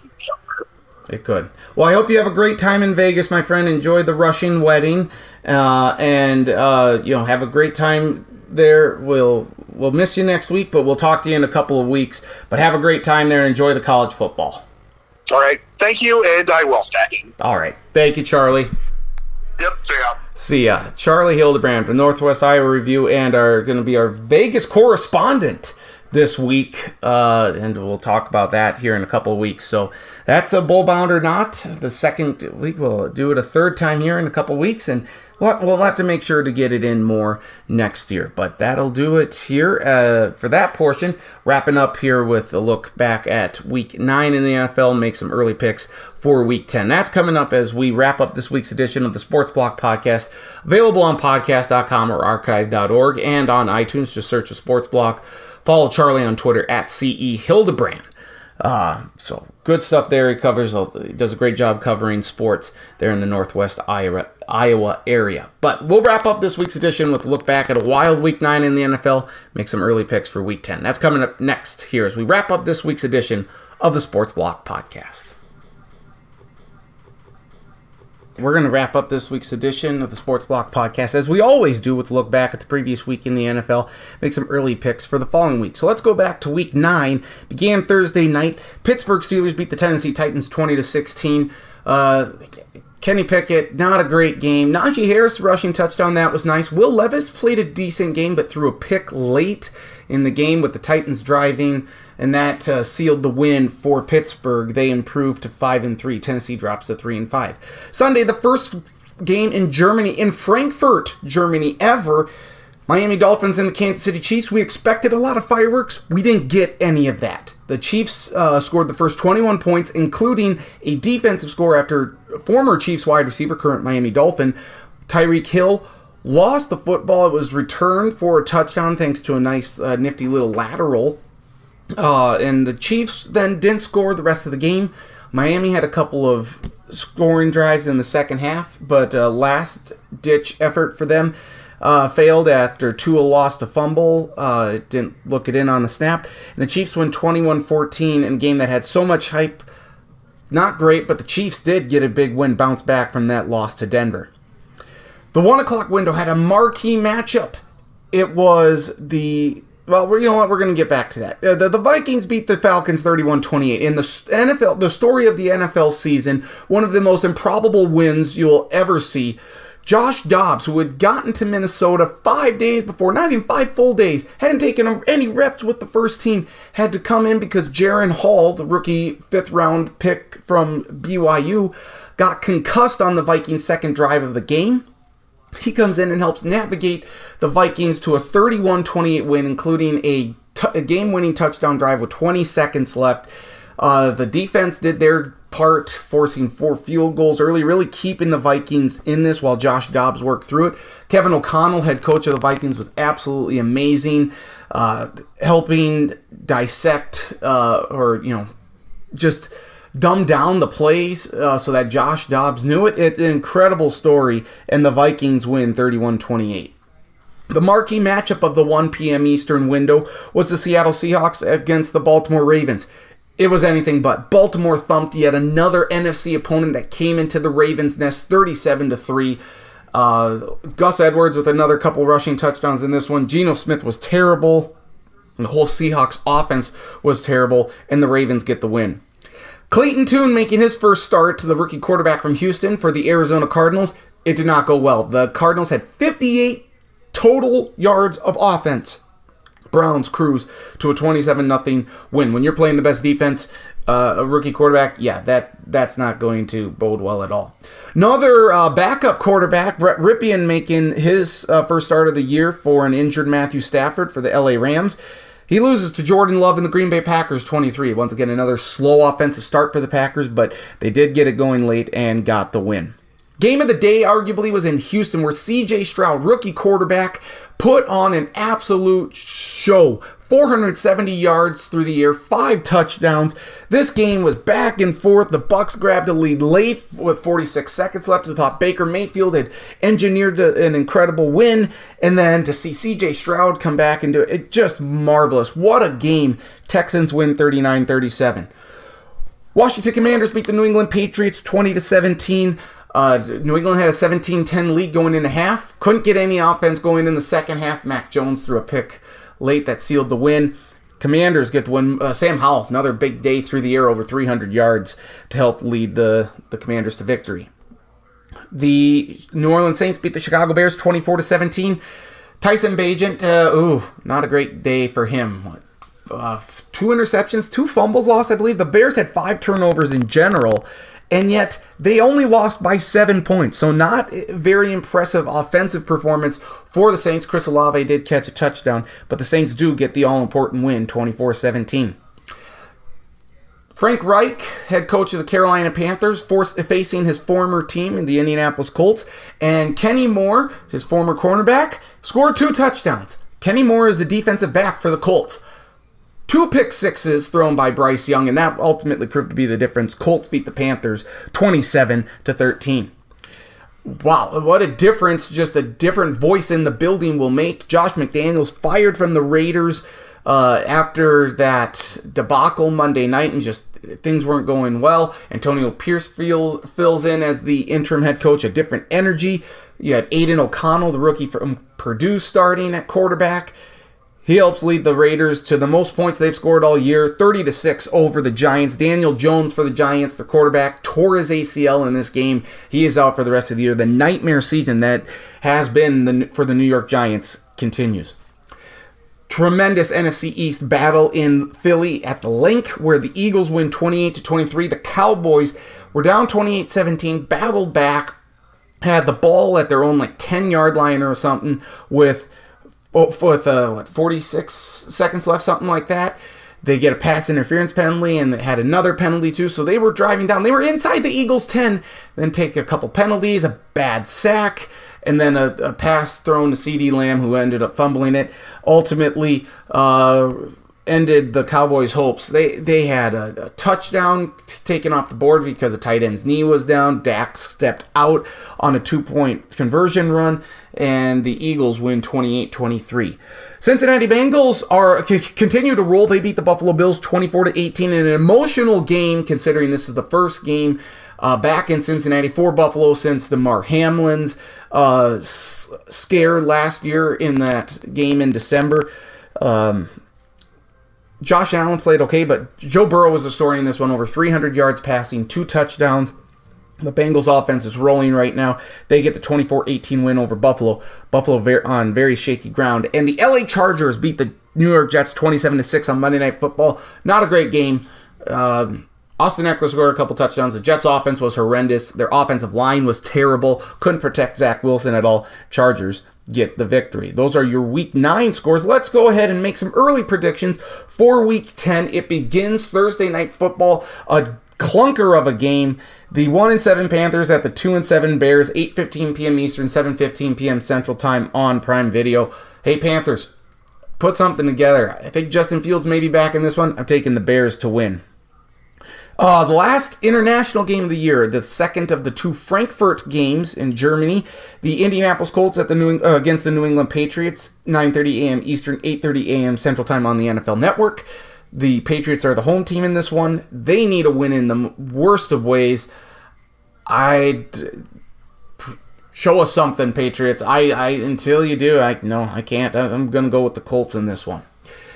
New Orleans Saints at the Minnesota Vikings, 1 p.m. Eastern and Central Time on Fox. NFC South leaders, the Saints. They have a great defense. Doesn't sound like Justin Jefferson will be ready for this one for the Vikings. Their star wide receiver, eligible to come off of IR. Josh Dobbs going to make his first start. Is there still going to be that magic? I think there will be enough in this game. I'm hoping so. You got to win at home. Take advantage of it. The Vikings are going to squeak by with the win.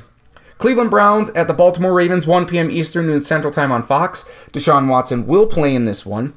Browns have a good defense, but that Ravens offense is humming right now, and their defense is rolling. I got the Ravens beating the Browns. Houston Texans at the Cincinnati Bengals, 1 p.m. Eastern and Central Time on CBS. Who would have thought that this game would have so much appeal at the beginning of the season? We thought the Texans were going to be bad, but they are playing great football, especially C.J. Stroud. The Bengals have come back from, not the dead, but I mean, they were 1-3, and they've won 4 in a row. They're playing great. Joe Burrow looks healthy. I got the Bengals beating the Texans here, but this is a definite game to keep an eye on. San Francisco 49ers at the Jacksonville Jaguars, 1 p.m. Eastern, noon Central Time on Fox. Will the 49ers snap their 3-game losing streak? I picked the Jaguars at the beginning of the season to win this game, but Deebo Samuel coming back. 49ers are desperate. I'd like San Francisco to edge Jacksonville in this one. Green Bay Packers at the Pittsburgh Steelers, 1 p.m. Eastern and Central Time on CBS. Steelers have a great defense. Jordan Love and the Packers, not a great offense. Steelers win a low-scoring affair. Tennessee Titans at the Tampa Bay Buccaneers, 1 p.m. Eastern and Central Time on CBS. Can the Bucs get off the mat from that awful ending against Houston? I think they can. Tennessee starting Will Levis for the rest of the year. We'll see if that does anything. Does it add a little more juice to the Titans? I'm going to go... You know what? I'm going to go Tennessee here. I'm riding with the Titans here to get the win. Atlanta Falcons at the Arizona Cardinals, 4:05 p.m. Eastern, 3:05 p.m. Central Time on CBS. After the way you lose that game last week. Speaking of Atlanta, how do you bounce back? That'll show a lot about what this team can do. Arizona's going to start Kyler Murray. We really don't know what to expect from him. He will likely be able to scramble, make some plays. I'm going to go with Atlanta here, but not saying that with a ton of confidence. Detroit Lions at the LA Chargers, 4:05 p.m. Eastern, 3:05 p.m. Central Time on CBS. Big game for both teams. The Lions, if they win this one, their next 5 games are really easy after this. The Chargers, winners of 2 in a row, got to keep that momentum going. I will go with the Chargers to beat the Lions here, but the Lions have had a couple of weeks here with the bye to prepare for Justin Herbert and the Chargers, so we'll see how it goes. New York Giants at the Dallas Cowboys, 4:25 p.m. Eastern, 3:25 p.m. Central Time on Fox. Guarantee that Fox did not anticipate the Giants being as bad as they were when they got this game. Cowboys roll. Washington Commanders at the Seattle Seahawks, 4:25 p.m. Eastern, 3:25 p.m. Central Time on Fox. Washington keeps surprising me. Seattle had a terrible loss last week. How do they bounce back? I think they bounce back in a big way at home. I like the Seahawks. New York Jets at the Las Vegas Raiders, 8:20 p.m. Eastern, 7:20 p.m. Central Time on NBC. Raiders looked like a whole new, revived team after that in that win last week against the Giants. Against the Jets, the offense needs to play better. I got the Jets in this one. And then the Denver Broncos at the Buffalo Bills, 8:15 p.m. Eastern, 7:15 p.m. Central Time on ABC Monday Night Football. Bills need a win in the desperate of ways. Broncos have had a bye week to prepare, but Josh Allen and the Bills get it done in Buffalo. I like the Bills and Bills Mafia to get the win. Official picks and predictions can be found in the stackattack.sportsblog.com in our Football Friday post. But those are the early predictions for Week 10 in the NFL. Thank you so much for listening to this week's edition of the Sports Block Podcast. You can find us on podcast.com or archive.org, as well as iTunes. Just search the Sports Block. Follow me on Twitter at NDStacken. Facebook, Nathan Stacken. Travis Kriens on Twitter at Travis Kriens. Charlie on Twitter at CE Hildebrand. A link to the podcast posted middle to later part of each week. It's a long one, but we covered a lot. The amazing Vikings game, lots of college football, baseball talk. I previewed the college basketball season. College football talk with Charlie. We played second edition of the season of Bull Bound or Not. We'll see where every team is at. We'll pick all of the 5-win teams 2 weeks from now. Charlie's off next week on vacation, so we will Ty Rushing getting married in Vegas, so congrats to the Rushings, and we will talk to him in a couple weeks, but we will talk to you next week. So have a great rest of your week. Enjoy all the football, the college basketball, the hockey, the basketball, everything going on in the world of sports. So enjoy it all. We'll be back to talk about a lot of it next week. So for Travis and Charlie, I'm Nathan. Thanks so much for listening. Have a great rest of your week, and we'll talk to you next week on another edition of the Sports Block Podcast.